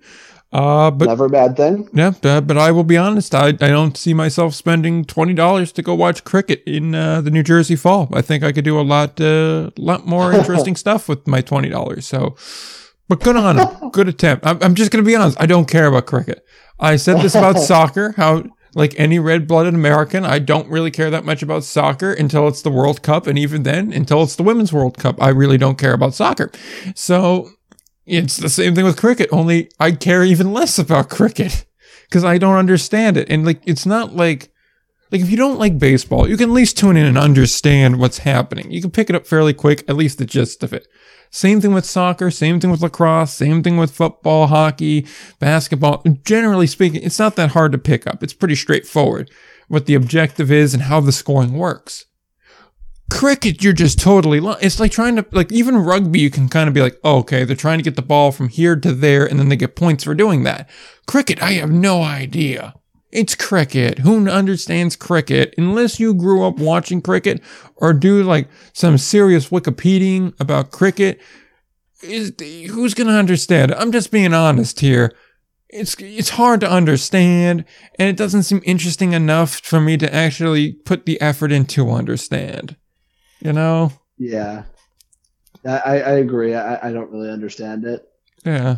So on that note, we'll go back to baseball now, which is the Maverick League draft is done. It was done, I want to say a week ago, I think it was, and they live streamed it on Twitch, so you could have followed along. It was very difficult to find the draft results, but apparently you have to go to the drop-down menu on the Maverick League site and then click on the team in the drop-down menu. If you just click the teams tab, then you cannot find it there. So that was a bit of a struggle for me to understand that until it was pointed out to me how it was done. Still don't think it was the best way of doing it. And also they don't like list it in a roster form. They just show like a couple of graphics that list all the names. Included in there is friend of the show, Carson Lee. We had him on the show. He told a really cool story about David Price and being a bat boy for the Astros and just his experience going through independent league baseball. So if you're interested in that, you could go back into the archives and find that episode. Definitely worth a listen. If you're not done listening to the show after 2+ hours, for whatever reason, maybe you really like listening to the sound of her voice. So who knows? There you go. But yeah, so outside of that, I didn't recognize anybody's name in there. Mickey Walker I recognize because he's also like the CEO of the league, so he's also pitching in this. So that's kind of a cool little thing too. Outside of that, I don't really have much else to say about the Maverick League. Hopefully they do well. Nothing but success wishing on them. And if you want to listen to our interview with Mickey Walker, you could do that too. It's not that far back. Like end of January, we did that one. So you can listen to those two back to back. Yeah, I'm with you. I hope they do well. But yeah, I can't say I know too many of the names on there, but I hope they do well. Yep, exactly that. So with that, the only thing else left we had to address here, I got one email from somebody that was kind of wanting us to just kind of explain a little bit more as to why we were so unenthused, I guess, about having the All-Star game in the Empire League. And I kind of explained a little bit in the email, but I feel like doing it on the show is a little bit better because it's an easier platform to explain apprehension, and you can kind of use more inflection. It just kind of gets any apprehension or gets the feelings and the point across a little bit clearer and a little bit crisper. So I do want to park like maybe 2 minutes just to quickly address the matter. I can only speak for myself here, but I will say I just don't think an All-Star game is that necessary. Again, like you have a lot of vaccine hesitancy too, and also we still are in the process of figuring out how effective vaccines are against other variants and whatnot. And you just factor all of those things in, and I just think an All-Star game is an unnecessary like event, to be quite honest. It's not like All-Star games are that popular to begin with. It's like I'm not blaming them for having it. Like if they think they can pull it off safely, that's all well and good. It just seems like it's an unnecessary event in my mind. Every other league has said we're not doing an All-Star game, with the exception of Major League Baseball, which again, major professional league sports are a bit different from, minor league sports. But you have the Atlantic League not having one. You have the American Association not having one. You have the Frontier League not having one. The Pioneer League, to my knowledge, is not doing that. A lot of these other smaller independent leagues, like I don't believe the USPBL is doing one, although in their case, they play all their games out of the same stadium anyway, so it's a lot less focused on there. I don't believe the Maverick League's doing one. It's just nobody else is doing one. And I just think if you wait one extra year before you start having an All-Star game, that it really isn't going to make any sort of noticeable difference either way. And I do wonder a bit that if you have a large number of people that are vaccinated, which would obviously be a good thing because it helps stop the spread and helps everything get back to normal. But if you have them there on top of people that I don't want to say refuse to get vaccinated, but are more concerned about that, are you creating a condition where perhaps you could re-flare up an area of COVID that wasn't bad beforehand? And that's something that's a concern of mine because we know this thing spreads like a wildfire. That's one of the few things we know about this thing 100%, that all it takes is like a group of 4 or 5 people and you can have an outbreak fairly quickly. I mean, look at the Vancouver Canucks over the past weekend or over the past month. The whole team got COVID because one person had it and then the whole room went up.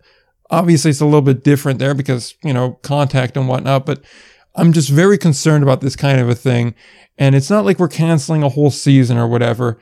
It's an All-Star game. That's really what my concern comes down to. And it just seems, like I said, very unnecessary to have.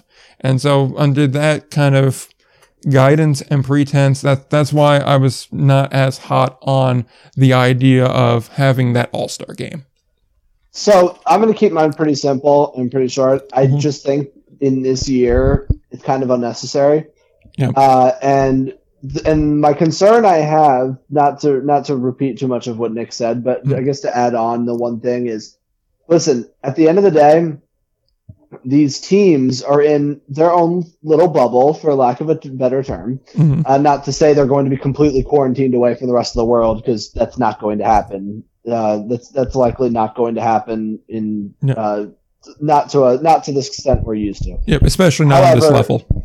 No, definitely not. So I worry about somebody coming into an All-Star game and potentially who is positive, doesn't know it, and spreads it. But the problem is it's not like in a normal sense. Like, say you use the Vancouver example, so one team is out for a while. You have guys that are then going back to their own respective teams, right? And so that part to me is the concerning aspect. I understand the need for All-Star games. I'm not saying that this is like malpractice or anything. I just think in this year, I think it's an unnecessary risk. I would much rather put in the all, like, you could still do an All-Star break, quote unquote, as like extra days off. Also, so if any games get canceled because of COVID, there you are in easy makeups. Yeah. But I think just having an All-Star game in general is an unnecessary risk for this year specifically. Yeah, especially because, and I'm not going to name names or anything, but I've got messages from players going, do you know if like any of the independent leagues are going to have a policy in regards to the COVID vaccine? It's not that I'm against getting it. I'm a little hesitant about it. I'd like to see more data about it first. And I want to know if they're going to say I can't play if I don't have the vaccine or anything like that.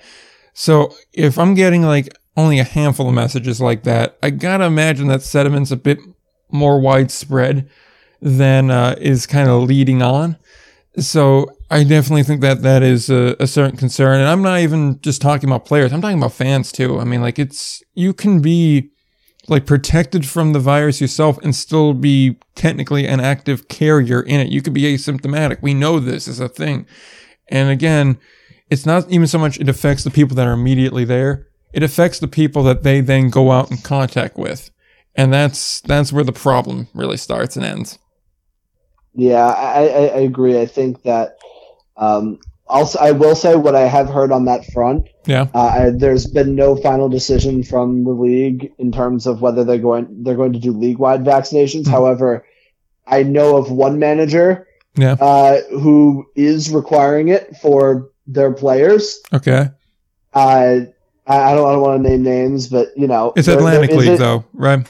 Yes. Okay. There is an Atlantic League manager who is saying, listen, if you're going to play for my team, you're going to be vaccinated. And I understand it from his perspective. Listen, I want to win as a manager. I want to win baseball games. I am paid to win baseball games. And the reality is I just don't want to deal with it. Like, I just don't want to have to worry about it. You could loosen the protocols if your entire team is vaccinated. It just makes everything easier and gets everything everything is much more baseball centric, and it's a lot cheaper in the long run, right? It's a lot cheaper in the long run. It's not like the Atlantic League and its teams have endless pockets that you can test guys every day. That's just not a reality. Yeah. So then also you're not plugging in and plugging out guys, because if one guy tests positive, then I mean he's gone for 2 weeks, and you can't have that. You just can't. So you got to minimize risk whenever you can.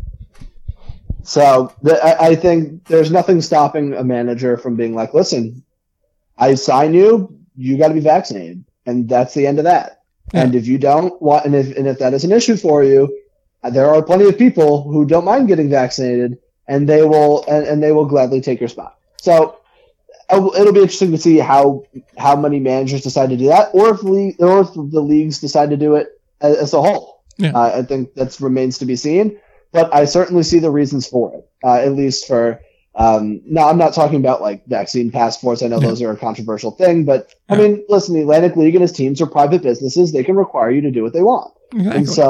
And so I think in that sense, it'll be interesting to see if that's something they do decide to require on a league level and a team-wide level. Yeah, exactly. I think we're still a ways off from that decision, though. I think that's going to be something that is going to get more fleshed out as we get a little bit further along, and as we start to have vaccines.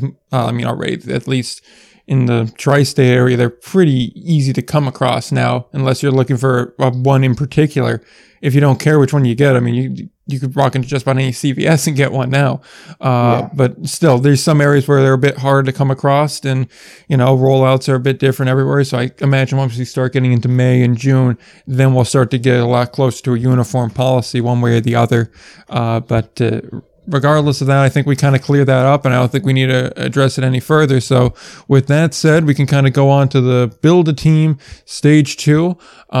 If you want to get caught up, go back to episode number 108 and listen to that segment about why we chose the teams we chose and some ideas we may have had to originally kind of get the teams going. If you're not caught up, do that. If you are caught up and you just want a little bit of a refresher, or you're not going to go back and listen to our reasoning for picking the cities we did, and you just want to be caught up to speed, I'll give you a quick catch you up to speed, and then we'll hit this topic real quick.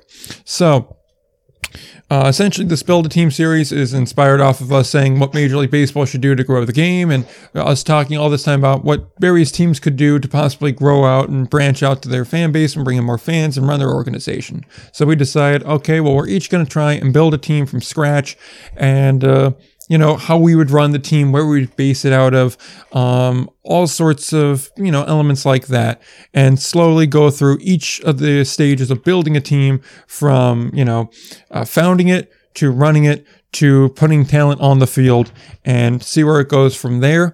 And our goal is to keep it as realistic as possible.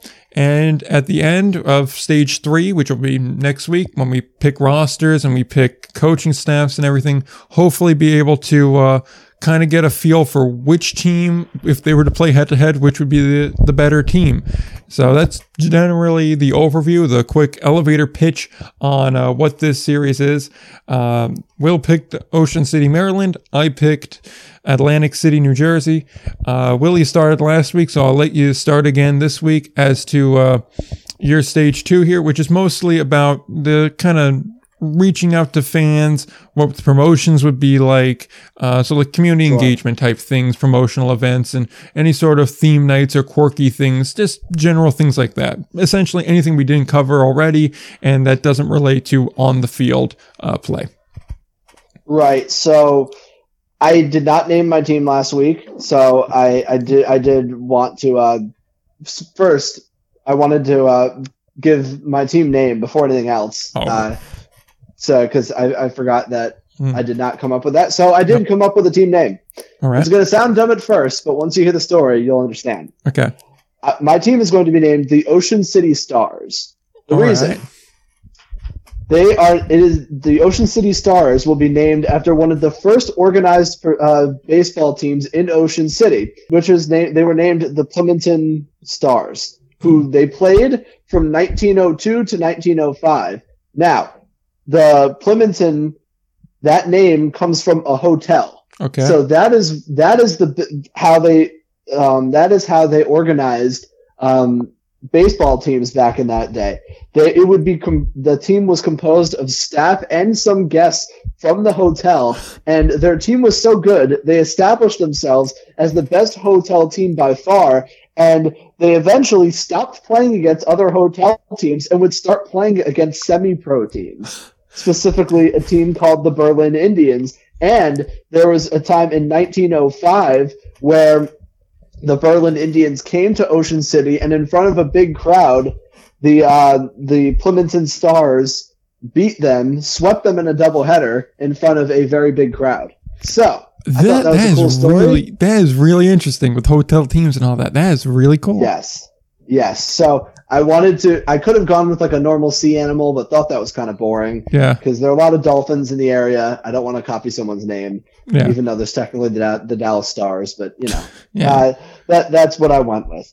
So as far as promotions and such, I think a big thing my team would focus on is promotions with local schools, because at the end of the day, indie ball is centered around families. It's centered around kids. It's centered around kids having fun, and it's supposed to center around a family night out. So I think you gotta have these ticket voucher giveaways for kids at schools to try and, the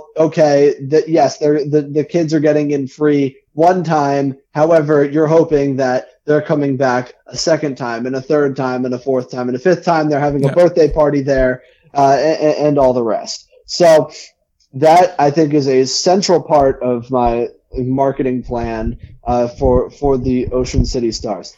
Now, as far as couple promotions, I think bobbleheads are essential, because knowing at least how big of it, because I am friends with some people who are big into collecting bobbleheads. Yeah. It really draws people from even out of town, in town. Those nights, I know bobbleheads aren't really cheap to make, which is why I'm only thinking of like two or three bobblehead nights a year. Okay. The bobblehead giveaways, people come from all over for those, regardless of the level of baseball. So I think in that sense, I think bobbleheads are a must. I think having multiple bobblehead nights a year are a must. I think at least in year one, you start with the mascot, you potentially start with the manager, and in the long term, of course, because in the Atlantic League, there's going to be some players that are there for a few years that fans tend to like. make a bobblehead of that guy. Of course, that player does not exist yet, and we'll get into on-field personnel in a little bit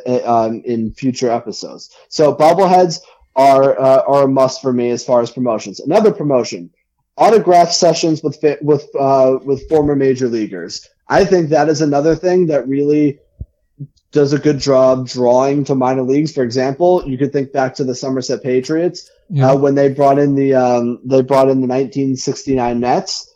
They brought in a lot of members of that. I believe 4 different members of that team. They completely sold out the ballpark that day. So, not to say, I think you really you try to tap into that Baltimore Oriole market. Okay. And those former Orioles that potentially still live in the area. Not to say you're going to get Cal Ripken Jr. or something like that, because you probably won't. But you could get a guy that was a really good player for the Orioles for a period of time that people will come to try and get autographs, meet and greet. You could sell VIP suites and the whole 9 yards. So I think that is one. As far as in-game promotions, I'm thinking at least in after an inning, I'm thinking a sea animal race, right? Okay. You pick, and during that sea animal race, you have like a dolphin, you have a blow up dolphin, you have a blow up crab, you have like you could even do a blow up shark. I mean, those are fun too. You pick 3 sections at random, and the winner, whoever wins the race, that section all gets coupons for free food from local restaurants, but I also put in parentheses, and this is important, or Wawa. That's always accepted. It's funny. I want to just derail this for 1 second. It's funny. One of my things to add that I wrote down was the Wawa burger and shake thing. And and it's outstanding? No, very much not that. And yeah, I just want to point out I have that in there, and I love that Wawa is getting mentioned. And I have to interrupt to just mention that because everyone from New Jersey knows that Wawa is an essential service. Oh no, I think I'm not sure of that whole like burger shake thing. Yeah. However, I do know Wawa's terrific. It is. So if you wanted to, in of course local restaurants and Wawa is of course always accepted. And so also you think of the classic T-shirt toss, carnival games and the outfield that I kind of touched on last week, and also the Ocean City Stars app with reward points and prizes to collect memorabilia and other amenities that where it like gives you like a free drink, free burger, different things at the ballpark that you're really encouraging people to come back. You're rewarding people who show their loyalty and keep coming back to the ballpark, whether it's season ticket holders, whether that's people who just like coming once a week. You're rewarding those people with reward points. I think the Patriots did an excellent job with that. I thought it was such a good idea, and I would certainly bring that to the Ocean City Stars. And my last thing, flexible mini plans. And we talked about before the show about my flexible mini plans, and one that I did not think was operated well. So I'm just going to do the exact opposite of what they do. So my flexible mini plans are essentially, I would have mini plans that, because I always find, at least when I'm looking at mini plans, there's never one that's just right. It's like, oh, you could get a 10-game mini plan. Yeah, but I don't really want to go out to 10 games if I have to drive like an hour or something, And so I think you're looking at 5-game plans, you're looking at 10-game plans, 15-game plans, 25-game plans. You have all these different plans. And I think and the important thing here is none of those games you're not actively assigned games, right? They're vouchers. They're flexible, because you're trying to tap into, at least with the local market, is, hey, you don't have anything to do tonight, come to the ballpark. And if you're a mini plan holder, listen, you could just walk to the box office, cash in one of the tickets from the mini plan, and you can get into the ballpark that night. And one of your boxes gets checked off out of, let's say, if you have a 10-game mini plan. So I think that is definitely a good way to sell like these undated vouchers as part of mini plans that people can buy. I think that's a good idea. That pretty much wraps up my promotions and marketing aspect of things. I think I did a solid job, but of course I'll let you be the judge of that. Yeah, no, it's definitely solid. I do have one question about the flexible mini plans here. Which is to say, obviously, if you sell however many, you have to leave at least that many tickets in reserve. Should somebody, decide, I want to use that flex plan date today. Now, would you say, like, okay, you have to notify the team you plan on using this, like, say, 48 hours in advance or 24 hours in advance, so that way they could free up that ticket? Would there be exclusion for, say, a giveaway day, or, like, let's say you have, like, a Baltimore Oriole reunion, like, with something like that? Because I imagine those tickets would be in a lot more demand, and if you have people saying, we want to buy them, but you have to put, like, let's say 1,000 of these Flexbook dates aside just in case someone uses it, then you're almost guaranteeing that there's going to be some that go to waste. Yeah, I think first of all, subject to availability is a big word. Okay. That you can use. Yeah. But I do think that at least on the big nights where you're expecting a sellout, I think you could specify that with specific promotions that needs to be, you need to notify in advance for these 6 dates, because promotion schedules come out before the year. Yeah. So in dates A, B, C, D, E, F, that would need to be like 48 hours in advance. But in general, it's indie ball. I hope the attendance is good, but I'm not expecting sellouts every night, so I don't anticipate that on being a big issue. All right. And then as far as like media goes, like streaming and like radio or something like that, is there any plan for that? Or is it just kind of we'll just throw it on YouTube, and if we can find a radio deal, we'll find a radio deal. If not, we'll just do internet radio, like through radio.com or something like that. Yeah, I think finding a local radio station is definitely key, especially, I really do think that local radio stations would jump at the offer of broadcasting live sports, just because whatever crappy talk show that they do at nights, I don't know.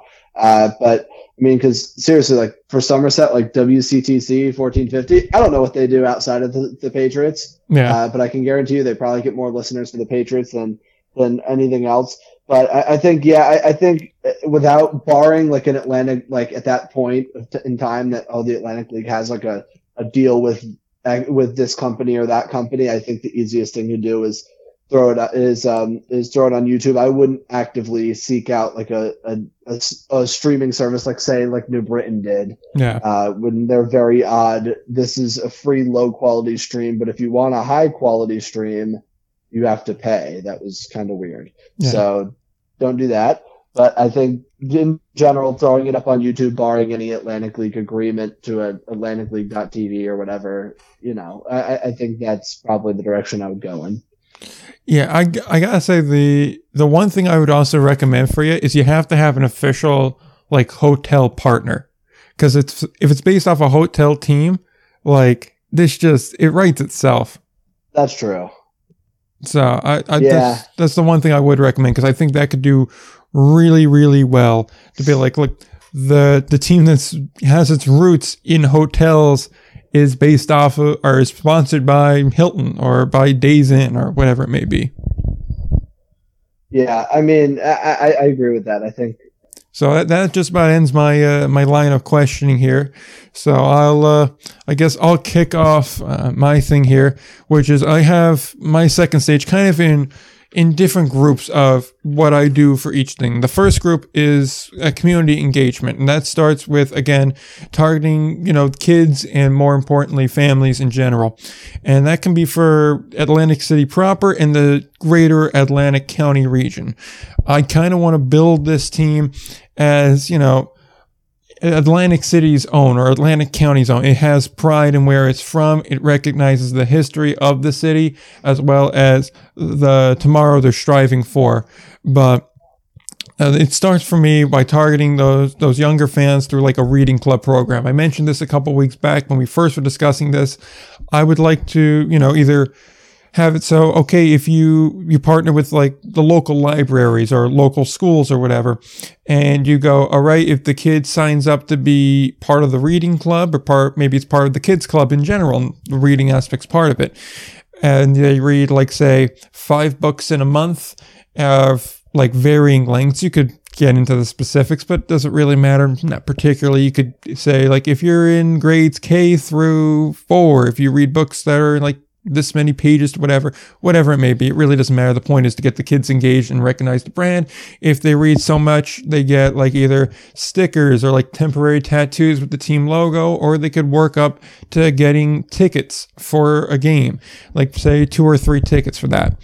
I also then want to switch and say, while we want to target and we want to market for the people that live here and live in the surrounding area, because those are going to be your base of your flexible plan buyers, they're going to be your mini plan buyers, your season ticket buyers, and your repeat business that you can kind of, your backbone. You also have to acknowledge Atlantic City is a giant tourist hub. It's one of the largest, if not the largest tourist hub in the upper eastern coast. It's like the mid-Atlantic hub, and a reason why a lot of people come there is, unsurprisingly, for the betting and the casinos. And you got to make a partnership with at least one casino to either get tickets in hands as just handed out as a free thing to do, or just to get your name associated with a casino.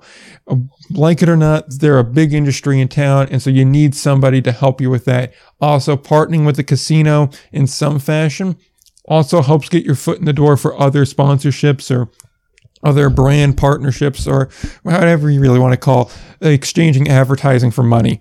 That just helps out a lot, and I think they could also help raise brand awareness among tourists, because tourists don't always live and die at the same exact things. If you can get them out to the ballpark, that certainly helps a lot too.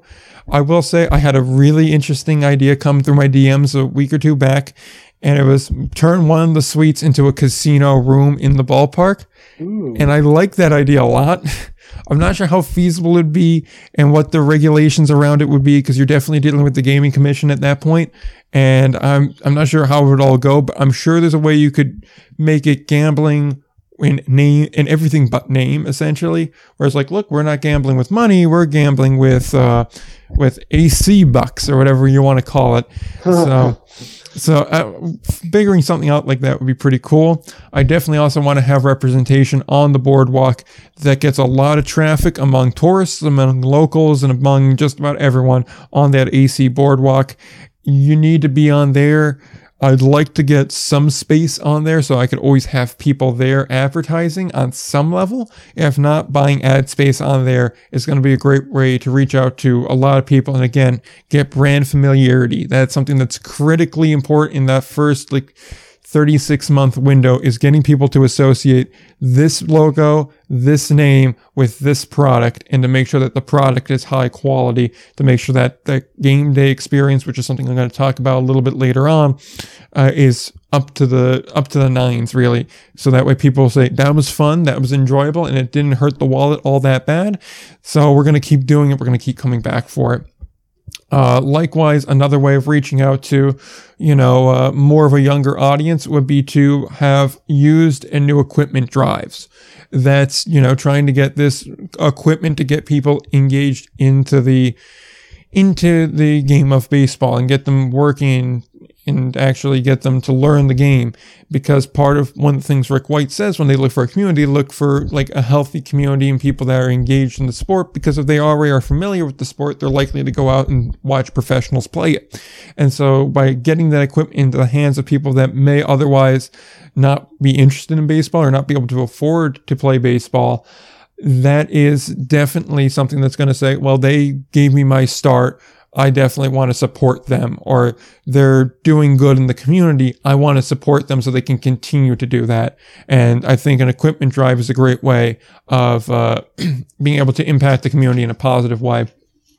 Moving on to more of that game day experience, one of the things that's, again, playing into that, we're right on the beach, or right on the shore, kind of thing, is a sandcastle contest. And I think that'd be a really kind of fun in between innings thing. You bring out some sand and, some water and some buckets, and you see who can put together the best sandcastle. And, you give the winner, a coupon to something, or you give them a voucher for something, or tickets, or whatever it may be. You toss them something for winning it.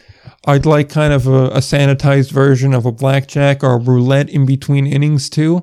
That could be kind of a fun way of, getting people involved. So some sort of a contest like that, where again, you're just winning kind of stuff in the ballpark from the team or from a sponsor. So it's not really gambling. It's more a game of chance. Obviously, I want a fan of the game at some point, maybe third or fourth inning, when you start to get people in the ballpark, and maybe some people are getting up and walking around a little bit, but by and large, people are still kind of in their seats in between innings, where you bring a fan out, whether that may be a more famous person, like a famous local or a famous person from the area, and you want to promote them, or if it's just someone that's, been a season ticket holder, obviously that would be better on once the years have gone into this team. And things like that. So that's certainly one of the in-between things. Maybe a name the song in between innings there. Maybe a quiz of AC. So maybe like local kind of landmarks or something, like what was this particular building called before it was renamed, or something like that, I think could definitely engage people. And then, of course, you have to have some sort of eating contest in between innings, whether that be like a wings thing, or maybe you really play into the New Jersey bit and you go with like some sort of a Taylor Ham related eating contest, or maybe you have a local restaurant sponsor something and they got to gorge on that, or whatever it may be. But that's definitely an element of it. And of course, for your 4th of July game, it's going to be hot dogs they're going to be gouging on. So, I mean, that may just be a whole main event in and of itself. Some other uses for the stadium too, because I understand that in this scenario, at least, I'd want to still be able to run the stadium a bit. I don't recall if I said I wanted to put in a turf field or leave it with the grass that's there. I almost certainly believe I would have said I want to put in turf.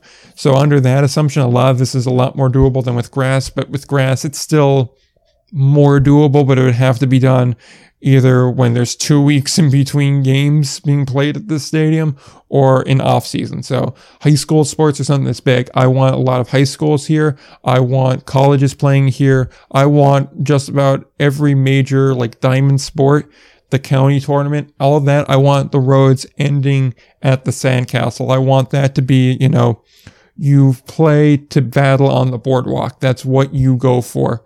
That's where the road ends. That's your goal. That's where your state championship is held. I want that there, because then you're building up this kind of aura around it, even if not directly related with the team. If it's related to the building the team plays in, it's kind of through osmosis goes to the team in some way, shape, or form.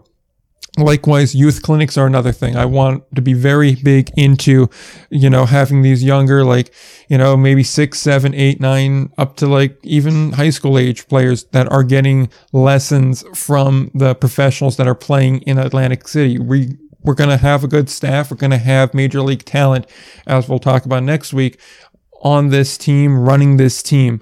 We need to use that in the community. And there's nothing really that's much cooler for, say, a 9-year-old baseball player than to be able to say that X major leaguer taught me how to throw a curveball, or taught me how to throw a changeup, or gave me base running tips, or taught me how to track a ball, or something like that. To be able to have that connection there is something that's huge. And again, it relates back to the team and being active in the community. Likewise, food festivals, music festivals, and concerts are things that are also very big. It's something that's extremely doable. And again, you can make use of the space on this field, on the diamond. And if it's turf, you can absolutely abuse this thing by putting food trucks and whatnot on there. It's not a big deal. And lastly, religious services are something that seems fairly easy to do. It's a ballpark. We saw Somerset do something similar there themselves. So you could absolutely do that in Atlantic City as well. As far as theme nights go, because I have theme nights, weekly promotions, and giveaways, and all sorts of other stuff here. So I'm going to try and get through it fairly quick here, because I really thought this out. Theme nights, things like Roaring 20s. Atlantic City in the 20s was known as America's Playground. I want to have a theme night at least once a year that revives that history, that culture. The game Monopoly is based off of Atlantic City. It's a no-brainer to have a Monopoly themed night. Again, maybe play off of some local culture. New Jerseyans will know Lucy the Elephant in a neighboring city. The big elephant. Technically you can live inside of it, although I don't think anyone's ever really attempted that, but that's a kind of a local thing. Maybe you could name your team the Elephants or the Lucys for a night and base something off of that whole thing. Obviously a Fan Appreciation Day, an Atlantic City Day, and one that I thought if you could get the rights to do this would be really fun, because there's a lot of like in-between inning work that you could do and some really creative ideas that could be done. A Price is Right night. I think that could be really fun, where you have like in between innings, you play like Blinko or Mountain Climber, or all various games when the price is right. It just seems like something that goes hand in hand, and I think could really drum up some business. Maybe even like a Jeopardy night too. Something like that could be fun. As far as weekly promotions go, one night's a buy one, get one night. One's a discount for seniors. One's a discount on either concessions or souvenirs. Cheap beer is a mainstay on a Thursday night. We're going to continue to do that. Keep cheap beer and keep cheap domestic or import beer. That's essentially what I'm getting to. Friday night fireworks. Sunday day games, similar to what you said. I want there to be autograph sessions. I want there to be kids running the bases. Those are kind of pretty basic ones that are must-haves. And as far as one day a week, I want there to be a mystery promotion where whether one item's marked down that you didn't realize was going to be marked down, tickets are marked down, something that you didn't expect but you know is going to be fun and interesting. That's a mystery day. You could apply any of these to any day of the week. In particular, the only two I mandate have to be on certain days. Cheap beer's got to be Thursday because Thursday, and the day game's got to be Sunday because Sunday's like kind of in a lot of people's minds a family day. And so day games, running the bases, autographs, those are really based off of family things. So that's got to be on Sunday. Some giveaway ideas I had. Bobbleheads, like you said. Card decks, like playing cards. Again, Atlantic City, play a little bit on that gambling aspect. We have casino partnerships. It's kind of obvious.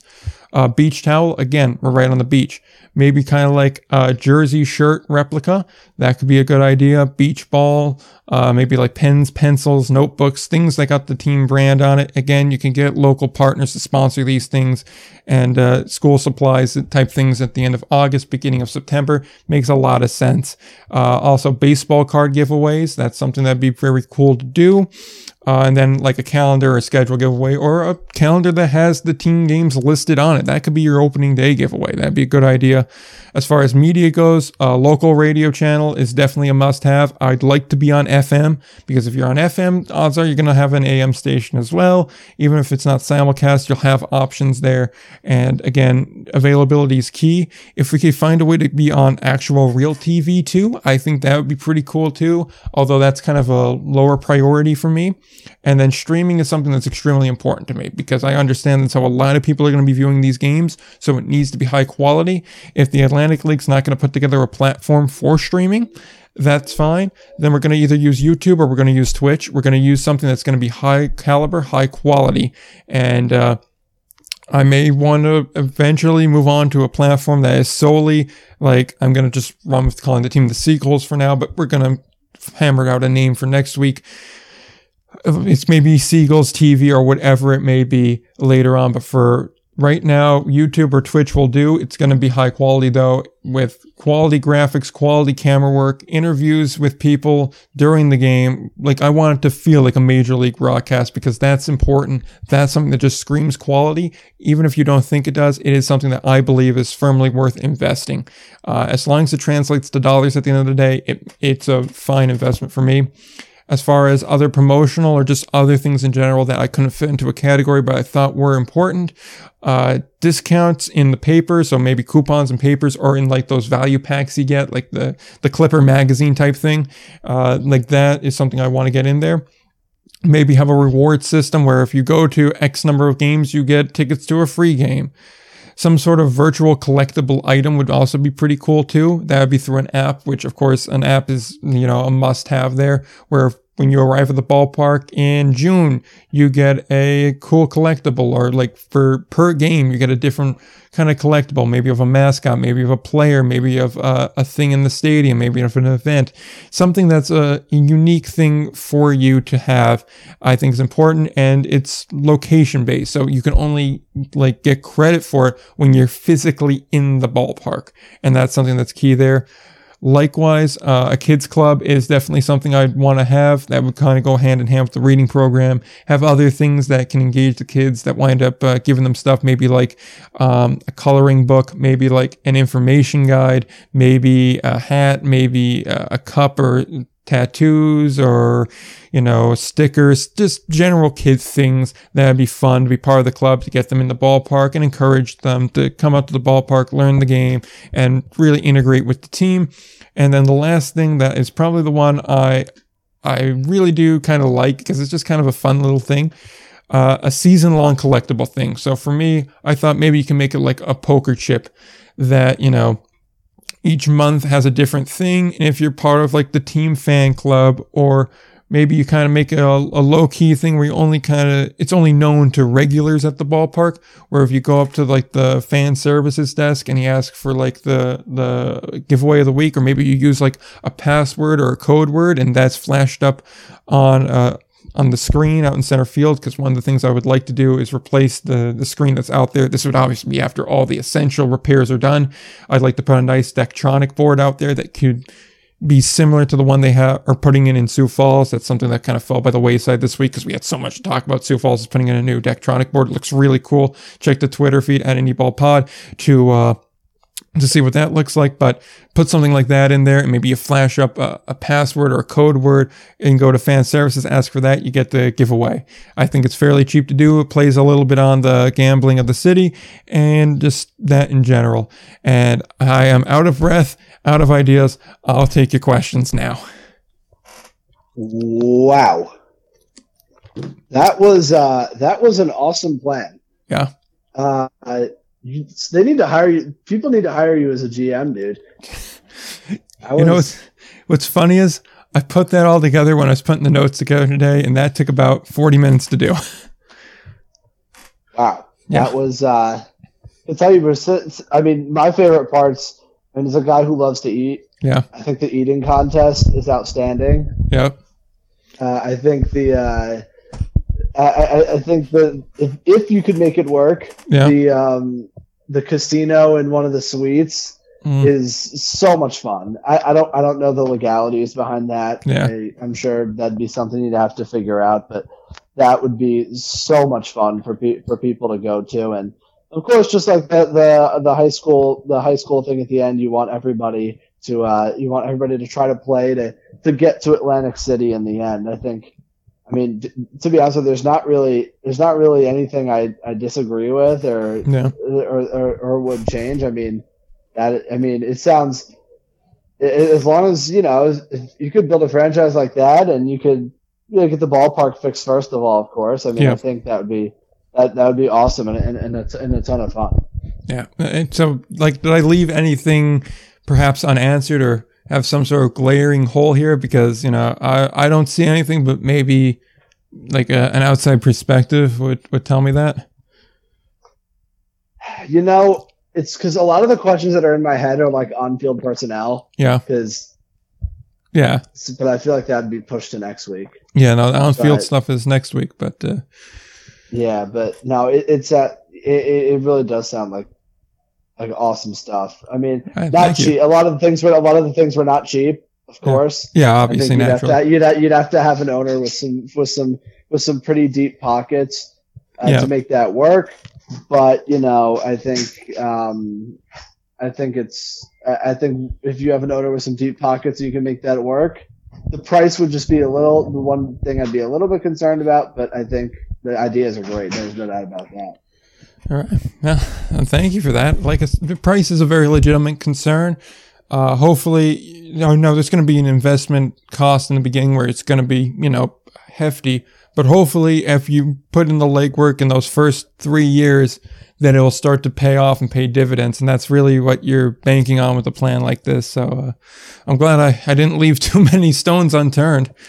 Yeah, for sure. So, with that said, you can look forward to part 3 of the series next week, where I believe is pretty much the last thing we have to do in the series, which is on-field personnel, because we're both in the Atlantic League. There is no real roster restrictions outside of the overall salary cap. So as long as we just don't get too crazy with it, we should be all square to go there. So we'll name, manager, 2 other coaches, so like a hitting and a pitching coach, and then the 23-man roster. Yep. That sounds, I cannot wait to put that together. As far as roster goes, because we do want to keep this realistic. Are we going to just put, I know there's obviously not a cap in the Atlantic League, because, if you could, you would fill your whole roster with former major leaguers, but I think we should kind of keep it realistic and cap it at what number of guys with major league experience? Would you say 5's good? I was thinking 5. Okay, 5 or 6. All right, so we'll keep it at 5, and then I'd say as long as No Name is like really far out there, I think everything else is pretty good. So as long as we keep it to 5 with Major League experience. Yeah, I agree. I think that's a good. It sounds like a good plan. All right, then. So you can look forward to that next week, and any other stories that may come across. We'll do the plugs, add anything we have left to add, and then get out of here. If you want to follow the show on social media, you can do so on Twitter at IndieBallPod.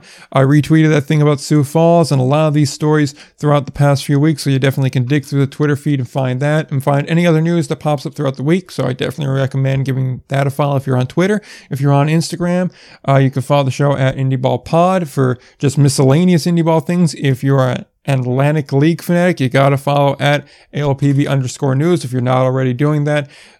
Top of the line Atlantic League coverage, probably the best you're going to find. I don't think there's anyone that's really better than that. So you could definitely appreciate that. Yep. So definitely follow those 2 accounts if you're on Instagram. If you're not on any of that, but you want to keep up to date with just general independent league news, you can follow the podcast wherever you find podcasts. TuneIn, Stitcher, Podomatic, Spotify, Apple Podcasts, Google Podcasts. Like I said, just about anywhere you find podcasts, we're available there. If you want to find the links to anything we discussed this week or any other episode, because we referenced a couple other ones, our interview with Carson Lee, our interview with Mickey Walker, you can find all that on the website, IndieBallReport.com. Show notes are under the show notes tab, and just go to the episode you want to see. Episodes are under the episodes tab, so you could just go there and find the episodes you want to see there. So with that said, and 2.5 hours in before editing, do we have anything else left to add? And I believe we do, because we teased this at the very beginning. And do you want to do it this week, or do you want to save it? Normally, I would say save it, but I think at this point, if you're in for the long haul and 2.5 episodes in, and we said in the beginning that my choice of words was going to be a teaser and foreshadow something at the end, I think it'd be a real kick in the balls to not mention it this week and make them wait an extra week.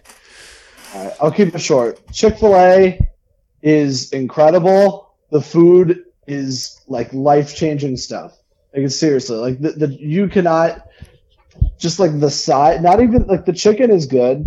Like the chicken sandwiches, the nuggets. I mean, those are good. I think it's nothing crazy, but I think the sides, I mean, you're talking the waffle fries, you're talking about like the sweet tea, you're talking about the mac and cheese. I mean, the possibilities are endless with Chick-fil-A, and the fact that you don't like Chick-fil-A, you don't like Chick-fil-A's food, to me is just mind-boggling. It is so awesome, and I'm in school now, but when I am home, I am probably at Chick-fil-A a good 3-4 times a week. It's that good.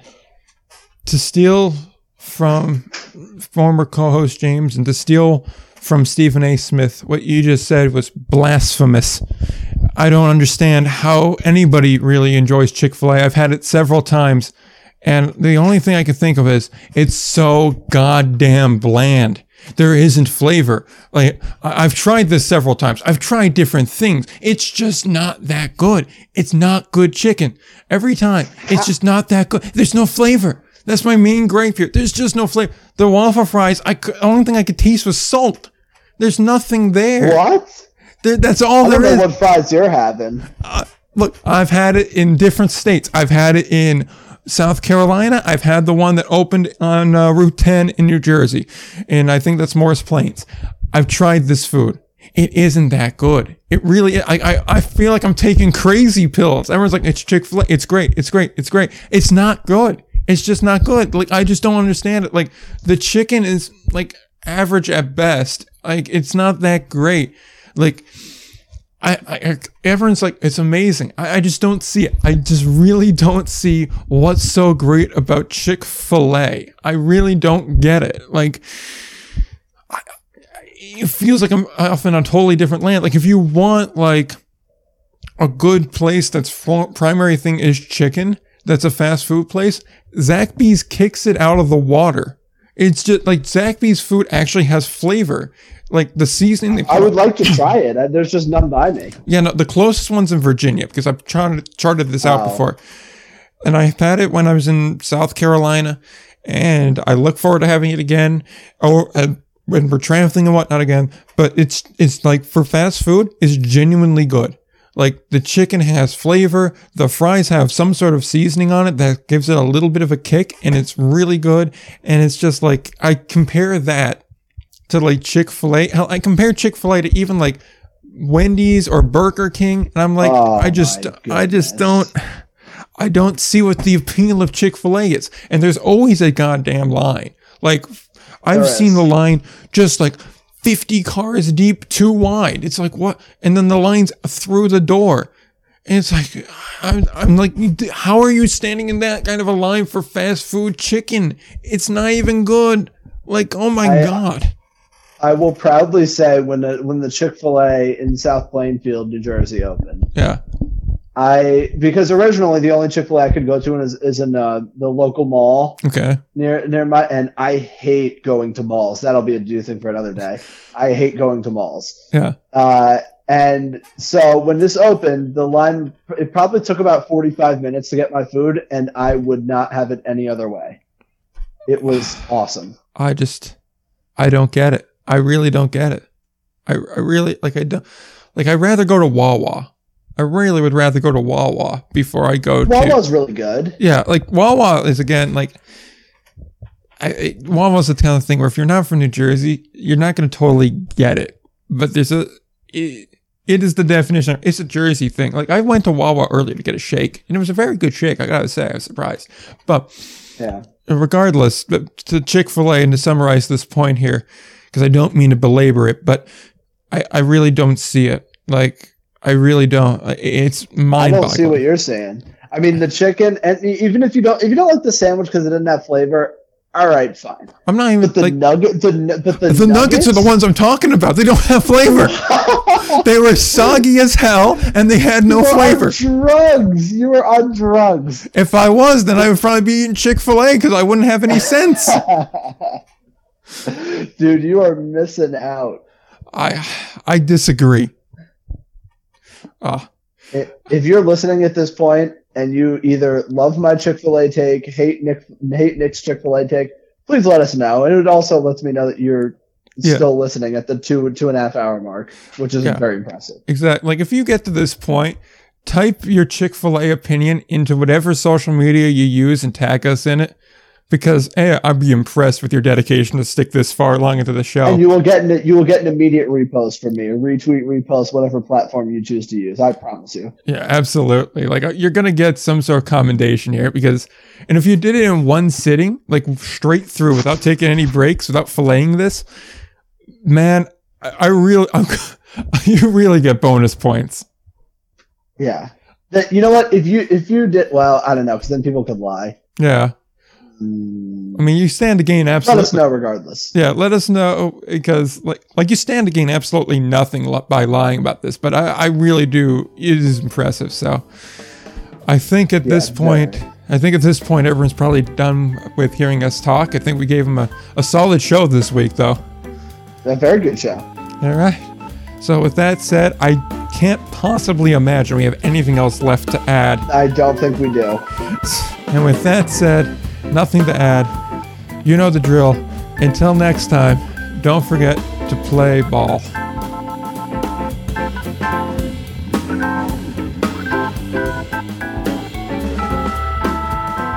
That one was a strong one. That was excellent. That was really strong. I'm proud of that one.